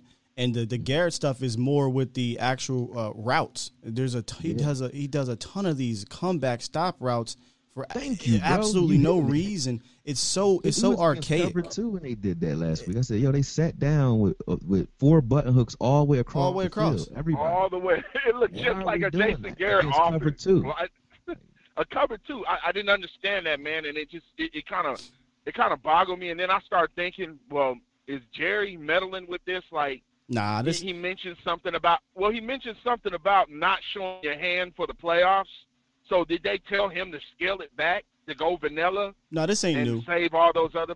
No, it's not new. It's weird because it just looked like okay, you got guys that run good routes. You got some decent route runners on your squad, and all of us they just can't run routes like. It kind of just it's weird to me, and I don't understand it. You thought maybe go ahead, Akoye. No, I'm saying I'm just agreeing with you. I'll give you that. At the end of the day, we're not we're not really going in and imposing our will on defenses. We're taking what defenses give us and trying to figure it out. So, they're just rolling the dice with Dak back there. So some of those plays, shout out to Big Game James and to Sky for breaking that down. Some of those plays where we're like scratching our head on Dak, it's like, what are his options though? No check down. You just mentioned we don't do any drag routes. We used to do that with Michael Gallup all the time, especially against Washington because of the way they use their linebackers in the middle of the field. So it's like we don't do anything to stress out a defense now, unless it's deep. And unless it's deep and we see single high, because we practice against single high, so that's what we know how to beat. But if you show us anything else, it's like we don't have an answer for too high, at all. It doesn't seem like we do anyway. And you guys are right. Like a lot of those button hooks and comeback routes on cover 2 doesn't make. I watched 4 different plays where we were lined up against cover 2, and we ran comeback routes on the outside, nothing up the middle of the field to stress out Holcomb. And when Holcomb is the guy to stress in cover 2, that's why we did that breakdown. Can we expound on that? That's another thing I think somebody brought up earlier, might have been from a conversation we had last week, that this team doesn't seem to attack an offense or defense's weakness. It's just more of okay, this is how you want to play us, so we're going to counter it by doing this. And teams know that by now. Teams know, all right, if I show 7, they're going to run the ball, but y'all can't run, so I don't care, right? Or if I do this, they're going to do that, because that's what we are. We're a reactionary offense, and that can be cool at times, right? That can be cool at times, but if that is your game plan every single week and one part of your offense is ailing, it becomes much easier to defend. Much easier to defend. Right. And Holcomb was the guy to attack, Akoye. He was. You were right. And this is how you can tell. Last year they did. Go ahead. No, go ahead. Well, last year, you remember that first time, and they did it one time last year. That was the Philadelphia game when they found that Jacquees kid. They attacked him. They found the weakness, and they attacked it and attacked it. And and they attacked it. I didn't understand why. I'm like, okay, man, these guys, none of those cornerbacks could cover none of those receivers from Washington. None of them. They couldn't cover any of those girls. I don't think so. I don't think so. Well, they can't cover them one-on-one, but their zone will help with that. What they needed to do, and Akoye was correct last week, we brought this up about Holcomb, and when I went and watched, that boy was biting on every goddamn thing. I mean, there was so many opportunities to get at Holcomb. There was a route that I showed my breakdown in the red zone where, for whatever reason, CD Lamb did not do a post corner to the end zone. He did. He ran up, did a stop route, turned around. That was silly. He should have went post corner. But underneath of that was Mari Cooper. Mari Cooper basically had 55 running kind of a Tampa 2, kind of just dropping back in the middle. I think the design should have been for Cooper to come under 55 because 55 can't run with him and make 55 have to cross his face. Instead, Cooper just kind of, I don't know what he did. He just kind of ran and just kind of just stuttered around in the middle of the field. And now you're like, Dak, what are you doing? When really, where the hell is there to go? So he tries to go to the other side and you get a sack. Yeah, man. And it's when we do it right, we did it right a couple times because we ran Wilson, I believe, up the seam, right? And that took Holcomb up the seam with him, and then we ran a slant right underneath that for like 20 yards. We did the same thing for a touchdown with that. I think Cooper got a touchdown. Yep, it was the Schultz. Same exact way. Or it was Schultz got the touchdown. No, Cooper got a touchdown, but Schultz drew the coverage. Schultz ran him out. Yeah, right. That was working. We were running out and then running slants off of that because they have Holcomb playing that spherical type of style too. And he's not good at it.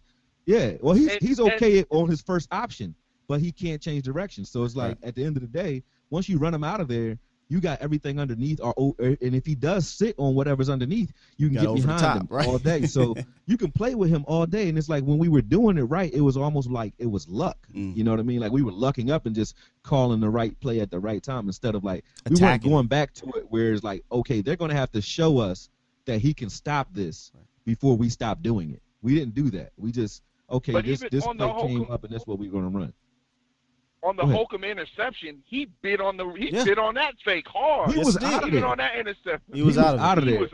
He was out of there, but you have to, and see, that's the in-game adjustments. If you see that Holcomb is biting on that, you have to have something behind that. Not only that CeeDee Lamb out and that Jarwin, but I think Schultz, I think he read it wrong because he stopped running. No, Gene. He keeps running. Nah, Gene, that's on Dak, bro. That was on. That was on Dak. But he hitting something on the head with the in-game adjustments, though. Oh yeah, we haven't seen it. This is how you can evaluate your offensive coordinator versus the talent of the offense, right? Which one is it? That's the issue. If your coordinator comes out with a script, so that the reason we're not scoring in the first quarter are killing teams and getting up in the beginning of the game 15, because there's something wrong with the way we're calling plays.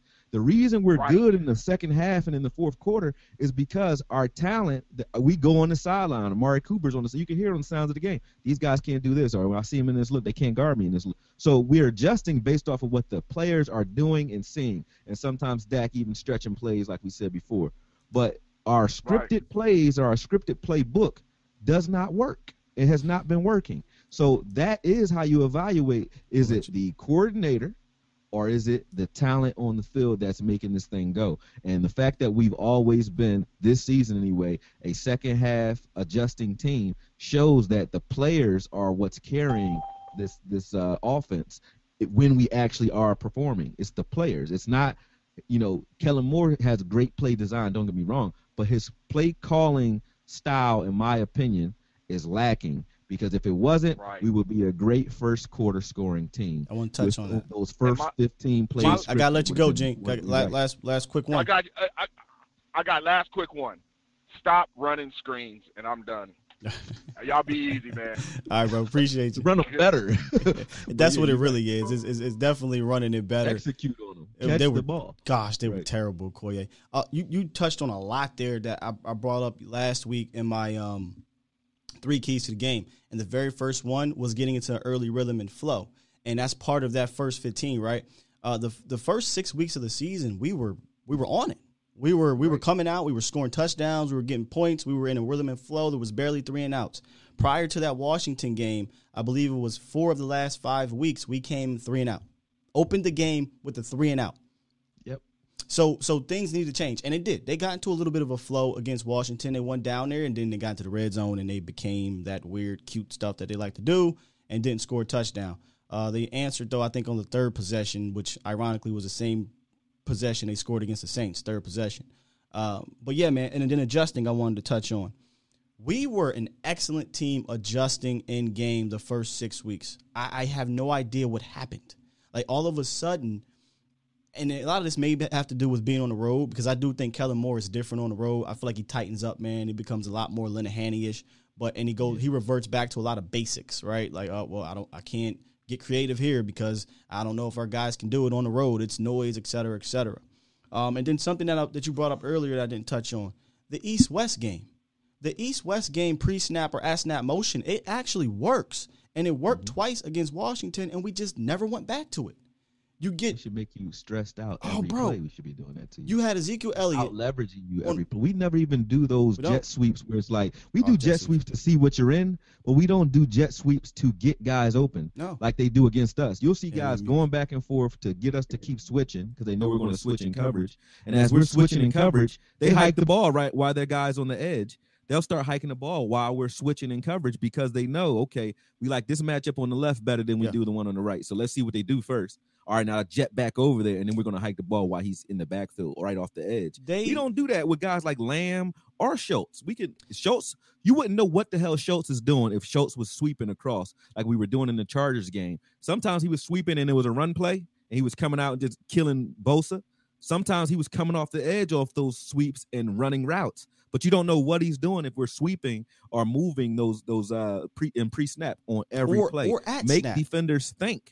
Yeah, at snap too, but make them think. Make them think. Our motions, and I said this to our chat yesterday, is a basketball term. We don't dribble with a purpose.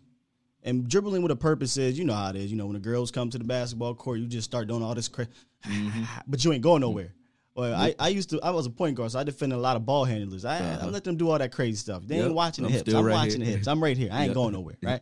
So they doing all this crazy stuff, and you're not doing nothing. You're not dribbling with a purpose. You're not angling somebody to get an open pass on maybe a screen or whatever. Dallas doesn't. That's what they do. They dribble without a purpose. You got number 19 just kind of jogging across the motion so Dak can see, okay, they're in man. I mean, that's a basic ass. That's stuff you do in the 90s. It's not to kill you. Yeah, they're not doing it to hurt you. But when teams like McVay does it excellently. Kyle Shanahan does it. The Packers low-key even do it sometimes too. And we did it. It works. Ezekiel Elliott came behind Dak Prescott at snap, 55-26, move. All it takes is one goddamn step. 88 right behind it, first down. Another possession. Cedric Wilson at snap motion. He comes this way. 55 just comes just that one step, and you got the screen over to I think it was a CD Lamb for like 6 yards or something like that. The convoy got over there late, but the at snap motion worked. Mm-hmm. And for whatever reason, we kind of go away from that. Those are easy ways to not only generate passing windows, but to generate running lanes. And we don't do it enough, Akoye. Yeah, well, you're 100% right, bro.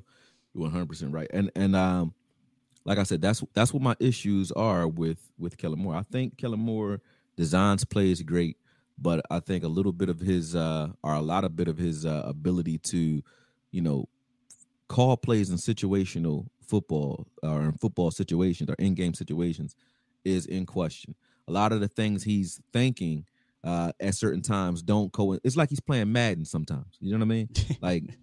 like reverses and cute stuff where it's time to really look at the game, look at these guys out of breath. You've been driving the ball upfield on these guys, and then we let them off the hook they want you to throw a ball and be incomplete. They want you throwing passes in the end of the game when you're up 14 points. Yeah. We play right into that instead of it's like we don't have the ability to kill. It's like a lion cub or something like that. You know what I mean? We don't know how to go for the jugular yet, and we need to get the defense got it. Yeah. The defense understands this though, and you can tell they understand it. But what you want to do, if you know you're struggling right now, you even as an offensive coordinator, you curtail this offense to complement this defense, which is why I say run the ball more. You got to curtail the offense now. You can't keep going out there and try to act like the offense is firing off on all cylinders, going empty backfield like you got an offensive line that's blocking lights out. Stop doing that. That's so crazy. And curtail this, call plays and play a little bit more field position football, game management football while you're struggling so that these guys can get some momentum and your defense can get up. The defense will get you there. They really will. We won the game last week because of that Micah Parsons fumble. That score right there was the game-deciding score. I said this yesterday, Akoye. I said if this offense – we got 4 games to get out the funk, right? If this offense can get out of the funk and get back to being a scary offense – then you may have to change your philosophy and how you approach the games heading into the playoffs. And that's not a bad thing necessarily, right? You got the guys to do it. So you got 4 games. But if you get to week 17, week 18, and your offense is still in the mud, you might have to be like, all right, now, time to be more game management, time to be more clock killing, time to just see if we can get through this playoff game where our defense is just locked down, and then our offense just makes the right drive at the right time to make sure we win this game. But I don't want that, Akoye, and I don't think it needs to be that way. I think this offense can get it back together. I think so too. But if you look at the game against New England, right? We played exactly like that. We played complementary football. We weren't going high flying and all over the place, man. We were playing complementary football, and it worked. Even the game-winning touchdown to CD Lamb, that was like just a bootleg. It was just a basic bootleg, but he instead of running shallow, he ran all the way across the field this time. But that's the type of football we need to be playing. We need to be playing more of a like I said, field position football right now, because your defense is going to give you a chance or a shot or two, especially if you can keep those guys fresh. They're going to give you a shot to win this game or to win any game. You just have to understand that and that we're not firing off on all cylinders, especially with our offensive line.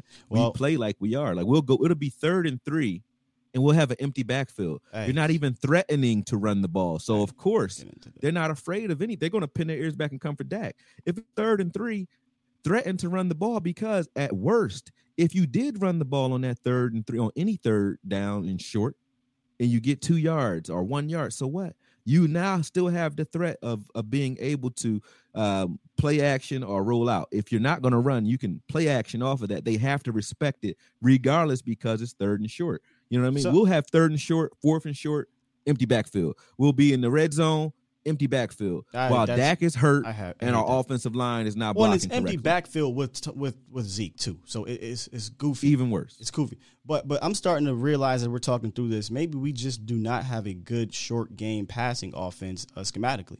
Because I'm thinking about it, we are a vertical team, but how often do you hear, "Damn, that was a great rub route," or "Damn, that was a good combination to get somebody open for a quick 5-yard first down"? It's mostly, is Dalton Schultz going to go up there and sit down and get the first? It's really nothing on a drag or anything like that of sorts. So I'm gonna get the DJ, then we're going to head up out of here. So let me get DJ back in here and get Akoye and that. They said I'm super quiet. Hey, DJ, you in there? okay, yeah, I'm here. Can you hear me? Yeah, we got you. What happened is when I mute you, if you're in the phone line waiting, they can't hear you in the phone line.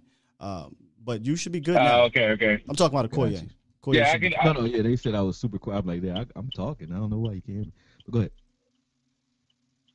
But yeah, man. So what I was looking at, what I was thinking is what I've also noticed over the past few weeks is that there's no deep crossing routes. Now that might be an O-line thing or something like that. But even going back to the play that Dak got hurt on and against the Patriots, I mean that winning play was a deep crossing route to CD, and I haven't seen a whole bunch of it. It's almost like they cut out 25% of the plays that they've been running, and all of a sudden they're just all gone. The playbook does seem it doesn't seem the same to me. I'm with you. Yeah, that's truth. Yeah, that's true. And so. And Corey, I hit Sky with this almost a week ago, and I'll ask you since you're here now, and I got you. Is is there any chance? Because it doesn't make any other sense. Is there any chance that they're just hey, we got the division, we're going to make the playoffs, we're saving something for the playoffs? I know the likelihood of that is astronomical, but it's the only thing that I can think of that makes any kind of sense, man. Terrible coaching. That's where conspiracy theories come from, brother. When the answer is sitting right in your face, man. Inefficiency is inefficiency, man, and we're just inefficient. Yeah. I don't think that they with the mentality of Mike McCarthy, with the mentality of Dak, and the way these guys are. I doubt that they're saying we're so great offensively that we want to curtail this so that they don't know what we're doing in the playoffs. Now, if we were playing like New England back in the day where they were going undefeated, Randy Moss was just catching everything, I can see if you were saying that then, let's save something. But we're not playing lights out to be curtailing anything. So I doubt that would be something that they're saying in the game room, especially when you're keeping starters out there when we're up in games even to try to practice certain things, and we're still throwing the ball late in games like we were last week. We throwing the ball late in games. Why? Because we know we need to get it right. So we're still trying to practice stuff. And then you see as soon as we started, got close again after that pick six, Zeke comes right back in there, and he comes out there aggressively because they really understand hey, we were throwing the ball because we're trying to get some momentum going into the next game. I don't think they were throwing the ball because they just don't understand that this offense is struggling. They're throwing the ball late in games because they're trying to get this momentum up. So I doubt that they're curtailing anything. I agree. Dak's only throwing pick sixes in the fourth quarter when we're up by 14 points. Not because he doesn't understand that we're up by 14 points and we need to run the ball. They know that the passing game isn't working properly, and they need as many reps in live game action as possible. So that is, I hear you. I know you got to reach for it, but we saw I that. think that's a reach. We saw that in the Denver game. He came out and said it. He said, why is Dak Prescott in the game and you guys are losing 30-10 or whatever? And he said, because we need to get him back into the rhythm of things. He's been out for 2.5, 3 weeks. But because of the bye week and stuff, so we wanted to keep him in there. And some people were upset with it, but that he even said exactly what you said, Akoye. We're trying to get into this rhythm. I don't know why. I don't necessarily think they're holding something back on game day in a regular season. That is a major red flag. I feel like if it came out that your offensive coordinator or head coach is saying, you know what, this 25% of this playbook, we're gonna save that. We're gonna save that because of playoffs. First of all, ain't Jack clinched, number one. Clinch first, and then let's talk about saving stuff if you want to do that.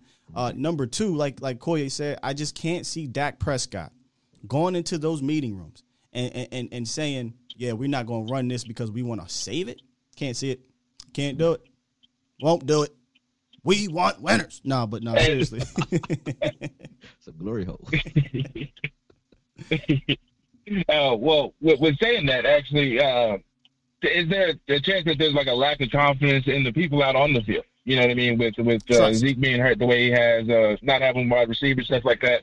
I mean, could that be more? I mean, that's way more logical. Like, hey, we can't run this because these guys. Like, I'm not confident in these guys doing that. But it's been so dramatic that it's been a hindrance to where, like, they're just like basically slamming their head up against the wall almost. It was like, hey, we're still running this A-gap dive. Just because we know that this right up Zach Martin, and we know he's good, but I don't trust trying to go behind Connor McGovern, or we're not sure Lyle's in shape yet. I mean, that's not really a concern now, but would that be more likely in that aspect? I agree. I'd rather it be that. I think it is that, to be honest with you. That's my greatest frustration with Zeke still playing throughout the struggles. We're struggling offensively anyway, so this should be time. If you're going to struggle anyway, with him there or not, right? Struggle now. Mm-hmm. Don't carry this struggle into the playoffs. At least we know one thing's true. A healthy Zeke changes a lot of these things that we're complaining about. Seriously. Yeah. Whether the offensive line is blocking well or not. If you go back and look at it, and I can run the film if you guys want me to, but if you go back and look at a lot of the long runs by Zeke and Pollard this season, they weren't just clean, wide open holes. We don't have Emmitt Smith-style holes like we had before. These guys are making their guy miss. Yes. They're one guy that they have to make miss in the hole, sometimes in the backfield. Zeke was making guys miss and jump cutting out of things, spinning out of things, and then making a play, and then taking 2 or 3 guys with him on his way to another. It might be a 12-yard run, but when you look at the stats, you say, okay, that was 12 yards. But it was 12 yards with 5 hits, on that particular play. Zeke can't be asked to do that right now. You see what I'm saying? So a healthy Zeke cures a lot of these things, and he erases a lot of these things that we complain about when they miss on a block. They might miss on the block. They've been doing it all years, but now it affects us because we don't get anywhere. It's just 3 yards and a puff of smoke now. Whereas before it was, okay, he makes a guy miss in that hole, or he just straight derails a guy and takes him another 7 yards. Or Tony Pollard will make his guy miss, and he's gone. That's what's been happening. It hasn't been perfect blocking anyway. Right. So a healthy Zeke and a healthy Tony changes a lot of the things that we're complaining about, but we're not giving ourselves a chance. We're giving ourselves a chance by giving Tony some time off, but right now it should be Clemens and that kid Hardy running the ball right now. Let Zeke sit down and let's struggle because we're struggling anyway. It's not like Zeke's playing now and, he's still, killing it, and we're like, we know he's hurt, but he's killing it. We got to keep him in here because he's our offense. It's not like that's happening. If that was happening, I can understand trying to get to the playoffs by running Zeke, but he should be resting while we're struggling, and then in the playoffs we can go hard. Thanks for the call, DJ. I appreciate you, man. Yes, sir. No problem. Appreciate it. Yep. Yeah, totally agree, and this is why my frustration with Ezekiel Elliott still being in there during that time. I felt like Tony Pollard, had he been featured, Akoye, could have been doing some of those things. Does he have the vision of an elite Zeke?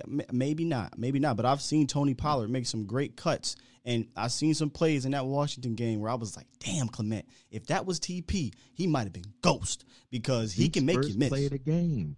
When we talk about Connor McGovern, he cleared a hole when Zeke's first play of the game, and Zeke saw it.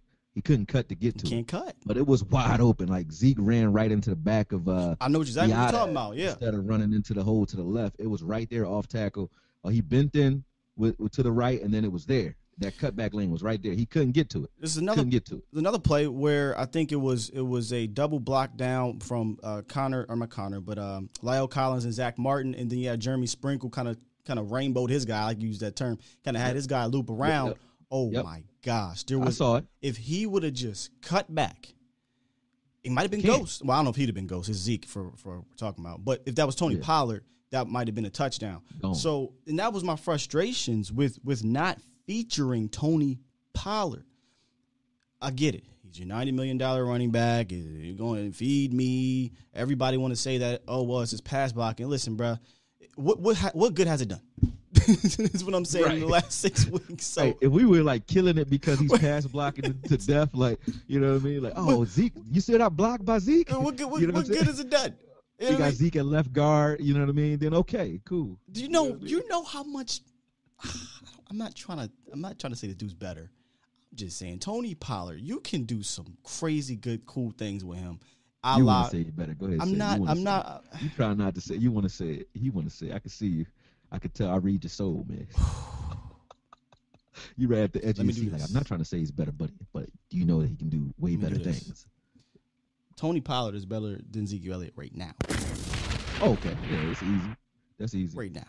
But healthy Ezekiel Elliott, that's a little bit different story. But that's what makes each other, man. They complement each other when they're healthy, right? But that's what makes it so frustrating is that, all right, Zeke, man, you hurt. I know if I got TP in there, I can make him route somebody up. I can motion them out. I can jet sweep them. I can have them come out the backfield on a flare. I can hand the ball off to him. I just feel like, just feature him real quick. Let's see what we can get. Because look at the Saints game, right? Saints game is a perfect example. You know if you got a Tony Pollard, if you got Ezekiel Elliott, he not busting no 50-yard touchdown run. So you know how you talked about, just establish a run, attempt eventually, something will shake. Well, ain't nothing going to shake with Zeke, but I know it's going to shake with Tony Pollard. So if you are holding me for 3 quarters or 2.5 quarters, that's the guy you run 30 times. That's the guy you give the ball to because all it take is one. Because three of those plays will be 20, 30, 50. He got 100 yards in 3 plays. You might have ran him 20 times, and the other ones were 3-4 yard plays. It doesn't matter though. Right. It doesn't matter though. The threat is there. So you right on the head with that. I'm gonna go ahead and switch your audio too since we done with the phones here, brother. Bet that. You good? I'm still muted. All right, can you hear me? There we go. I can hear you loud and clear now. Yeah, there we go. Sound good. All right, I missed the super chat earlier. My fault here. Super chat from Spot. Can you save me? If you're still in here, Spot, appreciate the $4.99 donation. He said, "Do you really think Dak wants more offensive line experiments?" Hell no. I'm pretty sure Dak don't. But they got to figure something out. That's when we were talking about potentially moving Lyle Collins over there. To what's his name? Yeah, we're done with the phone line, so no more calls here. Let me end that. Goodbye. All right. Oh. Uh-oh. You there? Yeah, I'm here. I can hear you. I knew that was going to do something stupid. All right, wait a minute. Give me a mic check one more time. Mic check. 1, 2. All right, we good. All right, yeah. Something had messed up for a little bit, but we straight now. All right, man. Get down here. We back. That kind of threw me off a little bit. I don't know if you heard the little background noise, but we straight. Yeah, I heard a little bit of it. We straight. I saw something in the chat here, y'all. I think it was Stevie Mack said the game will be moved from 1:00 on Sunday to 4:15. Apparently, there was something else I saw. Oh, somebody reminded me. We didn't bring this up. I was gonna make fun of Urban Meyer, but whatever. Bro. Urban Meyer was fired. He's a new Petrino apparently. But the Hopkins. Nuke Hopkins, DeAndre Hopkins is out for the rest of the regular season. So I know we're jumping ahead, right, Akoye, with the Cardinals game, but I think that Cardinals game could end up being a very important game for seeding. Even if it's not number 1, it's potential to be number 2 or 3. Number 2 for sure, yeah. Yeah, and they won't have D Hop. Depending on how this week shakes out, if we can tie with everybody this week or with one of those 2 top teams, because everybody has 3 losses in front of us. Yeah. So if we can tie one of those guys this week, going into that Cardinals game could be crucial for us. You know what I mean? So we're 1 game out of the best record in the National Football League, and in the way things have been going, you would never think that. One game. The way we're talking, you would think that it's like this is a crap show. 1 game. You know what I mean? Yeah, and you would think so. The way the Cowboys can get the first seed is a 3-way tie between Tampa, Dallas, and Green Bay. They can't get it if they tie with Tampa because of the game they lost earlier, which questionable. Facts. But I'll take 2 seed. Yeah, they can win the division this week. Cowboys win. Washington lost. The division's locked up. I'll say this. Go ahead. You go to say it first. No. I was going to talk about resting, but go ahead. If we even look like we about to lose to the Giants, man, listen. I'm already telling y'all right now ahead of time, bro. You're not going to see politically correct, articulate Akoye. What's this? You're going to see... Yes, you're going to see a lot of that. You're going to see Hood Ninja Akoye, and I don't think y'all going to like it. So I'm prepared to lose some subs. It's on, because I'm dead seriously going to explode if we look like we looked against Washington, against the Giants. For real. So we better not. I said that going into the Washington. I said if we lost to Washington going into the Washington game, I was going to explode. If we win, I won't explode. I'll be upset if we win the way we won, though. But if we lose, I don't want to put that out there, but come on, man. This team is terrible. This is a bad team. This is why we didn't break down the X's. What is it? Mike Glennon is. You might not have a Saquon Barkley. He's out. No Xavier McKinney. John Ross. What's Tony. The cat's name? Kadarius. If the boys don't go out here and get right, like, we can't have them coming out here looking like Atlanta. They should look like Atlanta. It should be a 40 burner, and they shouldn't score more than 10 points. They better not come out here looking like him. Can't get right. They need to get right. Okay, we need to go to the boom boom room. Right? Yeah, facts. What the boom boom room, right. Right. Where's that? Let's get there. Let's go, man. Shoot, man. We need to be coming up on New York on the Giants. Like, you want your cornbread? You go eat your cornbread? Yeah, I want my cornbread. Right. Now come out this week and say, yeah, they should say again, like, we definitely gonna win this game. Like, come out and say it this week too, man. Say it every week. Cause that's what we need, man. It's like that woke us up last week. Maybe it'll wake us up this week, man. But then it will be this week. It'll be kind of like called for. Washington still has some life, and we said it. This team, they was on a 4-game win streak. Yeah, this team is not Washington, bro. So we should not struggle, and that will show us that if we do, though, it shows that we're playing down to the level of our competition. Correct, and that is a problem. And they weren't really doing that at the beginning of the year. I mean, they blew these boys out earlier in the season. They blew out the Panthers in a way. You know, that fourth quarter weird stuff happened. They blew out the Eagles. You know, it was just putting 40 on all these dudes, right? The film has caught up to us, man. Film, and I think competition has tightened up a little bit too. I mean, the teams that we've played over the last, you know, the Chiefs, the Raiders, the Broncos, they're not as bad as the Eagles and the Eagles. They actually lost. The Vikings and New England hasn't lost a game. New England, that's true. Since we beat them. Yeah. Haven't lost anything. I forgot to show you this little graphic here, Akoye, and why I'm really confident in this defense moving forward. They're a traveling defense. Since week 1, the defense has only given up 18.5 points per game on the road, 14 total takeaways, 5-1 record, and these are the quarterbacks they face: Patrick Mahomes, Justin Herbert, Kirk Cousins, and Mac Jones. And they've caused multiple turnovers with 3 of those quarterbacks there. Mahomes 2, Herbert 2, Mac Jones 2. So, you know, this defense can definitely travel. The problem is, Koye, and I'll end it on this. Your defense, if it's going to be that great, and you need to be complemented with a run game. Yep. And the Cowboys don't have that right now, and they have to find that. I'm not comfortable going into the playoffs having to be a 45 pass yard or pass attempt team. Don't want to do that. Can't do it. All right. With that said, man, let me get into the chat. Appreciate you guys joining here. Stevie Mack said, "Are we allowed to smack the hell out of Kellen if the offense is stale again this week?" I mean, y'all see Kellen at Buffalo Wild Wings. You slap him good. Goddammit. One of them Jones, boy. I tell you. Come on back here, Kellen. Come on to the back, Kellen. I gotta have a conversation with you. Let me holler at you real quick, young boy. Come here. Let me talk to you. Look at the flowers. Just look at the flowers. Oh, hit him with the Carol. That's my scene right there. She said, "Look at the flowers. Look at the flowers." Yeah. That was my scene right there. I'm serious. Carol hard body. Yo, they Carol sleep on Carol. Body. You know, I'm watching that right now. I wasn't going to tell y'all, but I'm kind of forcing myself to go through it again. But and Carol's character development is so crazy. How she was just that sweet little, scary little old lady, and she turned into a gangster real quick. Yeah, I love Carol, man. Carol and Rick. I like Rick when Rick tore dude up. Rick be tripping, bro. Man.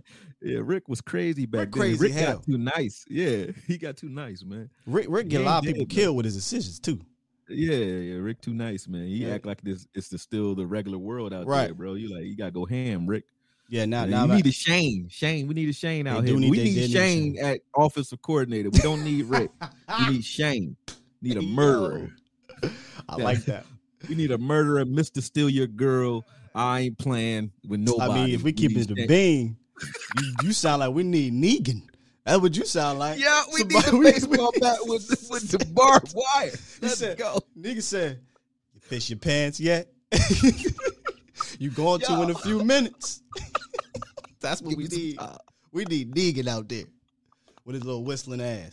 I love Negan, man. Yeah. That was funny, man. All right, man. That was a good reference right there. We got to talk movies and shows, man. I'm watching. We know in the chat we was talking about all that, but you and Voch was going on. You talking about it. Yeah, man. That's my. I mess with movies all day, man. Yeah. The Witcher. I'm watching that right now. I watched that first season. Did it come out another one? Yeah, it just came out. That's why I'm rewatching the first season, and I'm gonna roll right into the second season. I'm binge watching it. Okay. Hey, we'll have to do that. Hey, listen. For those who don't know what we're talking about, this is The Walking Dead. So y'all, if y'all are into the show or whatever, you can check it out.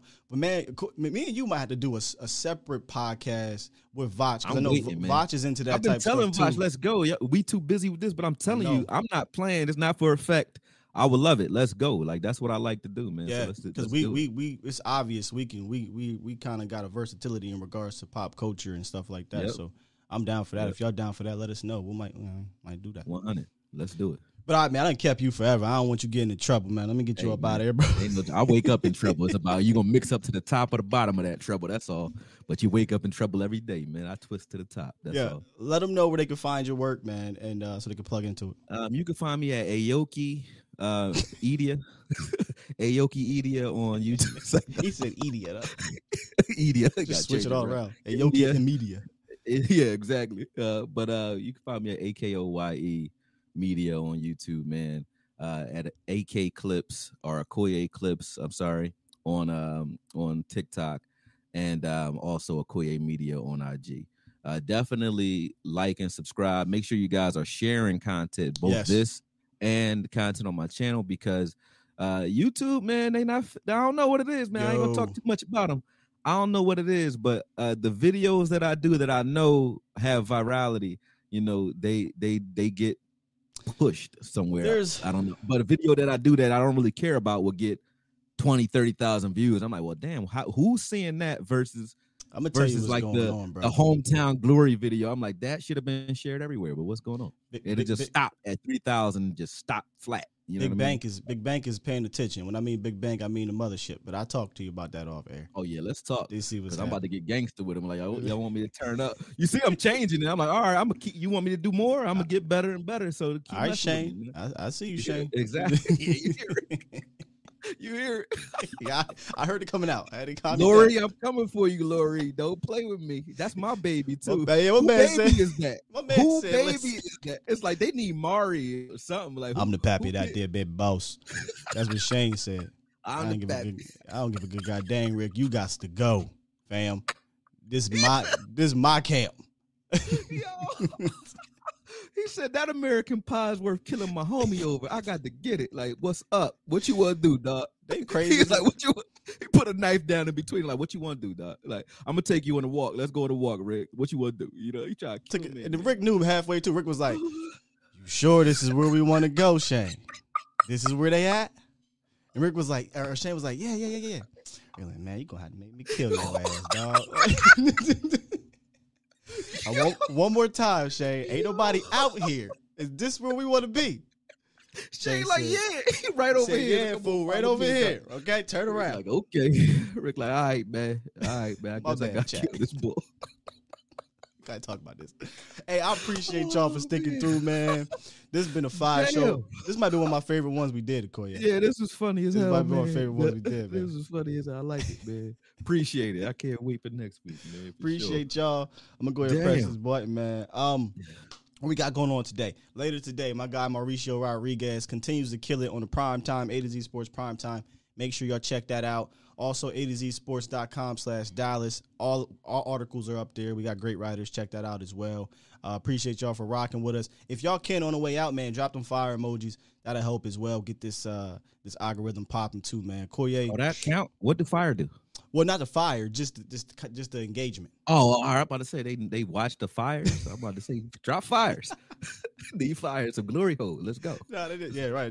They like it's the engagement. So the numbers. Oh, all right. I was about to say, like, what's up? Just anything to help us brothers out, man. Teach me, young guru.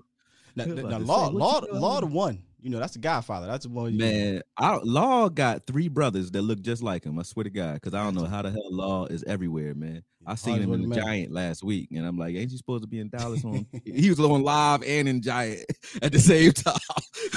You know what Law is? I'm Negan. We everywhere, bro. What that say? Nigga said, "Who are you? Negan. Who are you? Negan. I'm everywhere. We everywhere, Cowboys Nation." I'm doing the intro. The Walking Dead getting the intro now, man. It's too late. Let's go, bro. It's happening. Appreciate y'all, man. Yeah. Love y'all. We out of here. Make sure y'all lock in. Hit that like button. Share this content and subscribe, bro. We out. Peace.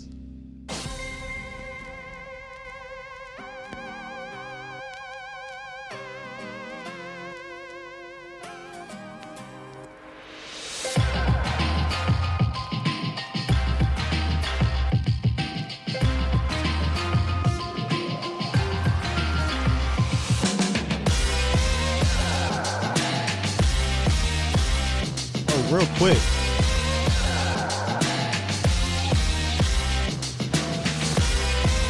I gotta come back here real quick. I just saw that it is Miss Jackie's birthday, man. I'm gonna go ahead and let this play a little bit because I want y'all to tell Miss Jackie, happy birthday. Miss Jackie been a day one on this channel from the time it started. So, happy birthday, Miss Jackie. Akoye, they can hear you still, I think. Definitely. Happy birthday, Miss Jackie.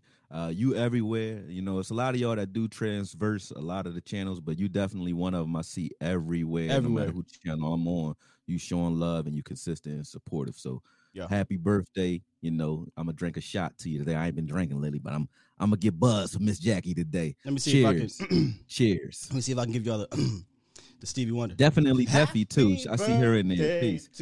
No, I'm just playing. Well, no. I was about to start clapping and giving you the Stevie Wonder. Let's go. Hey, happy birthday, Miss Jackie. Thank you for your support, man. You've been an awesome fan. Thank you so much. With that said, y'all, I'm gonna let y'all go out with some little music real quick, man. Appreciate you.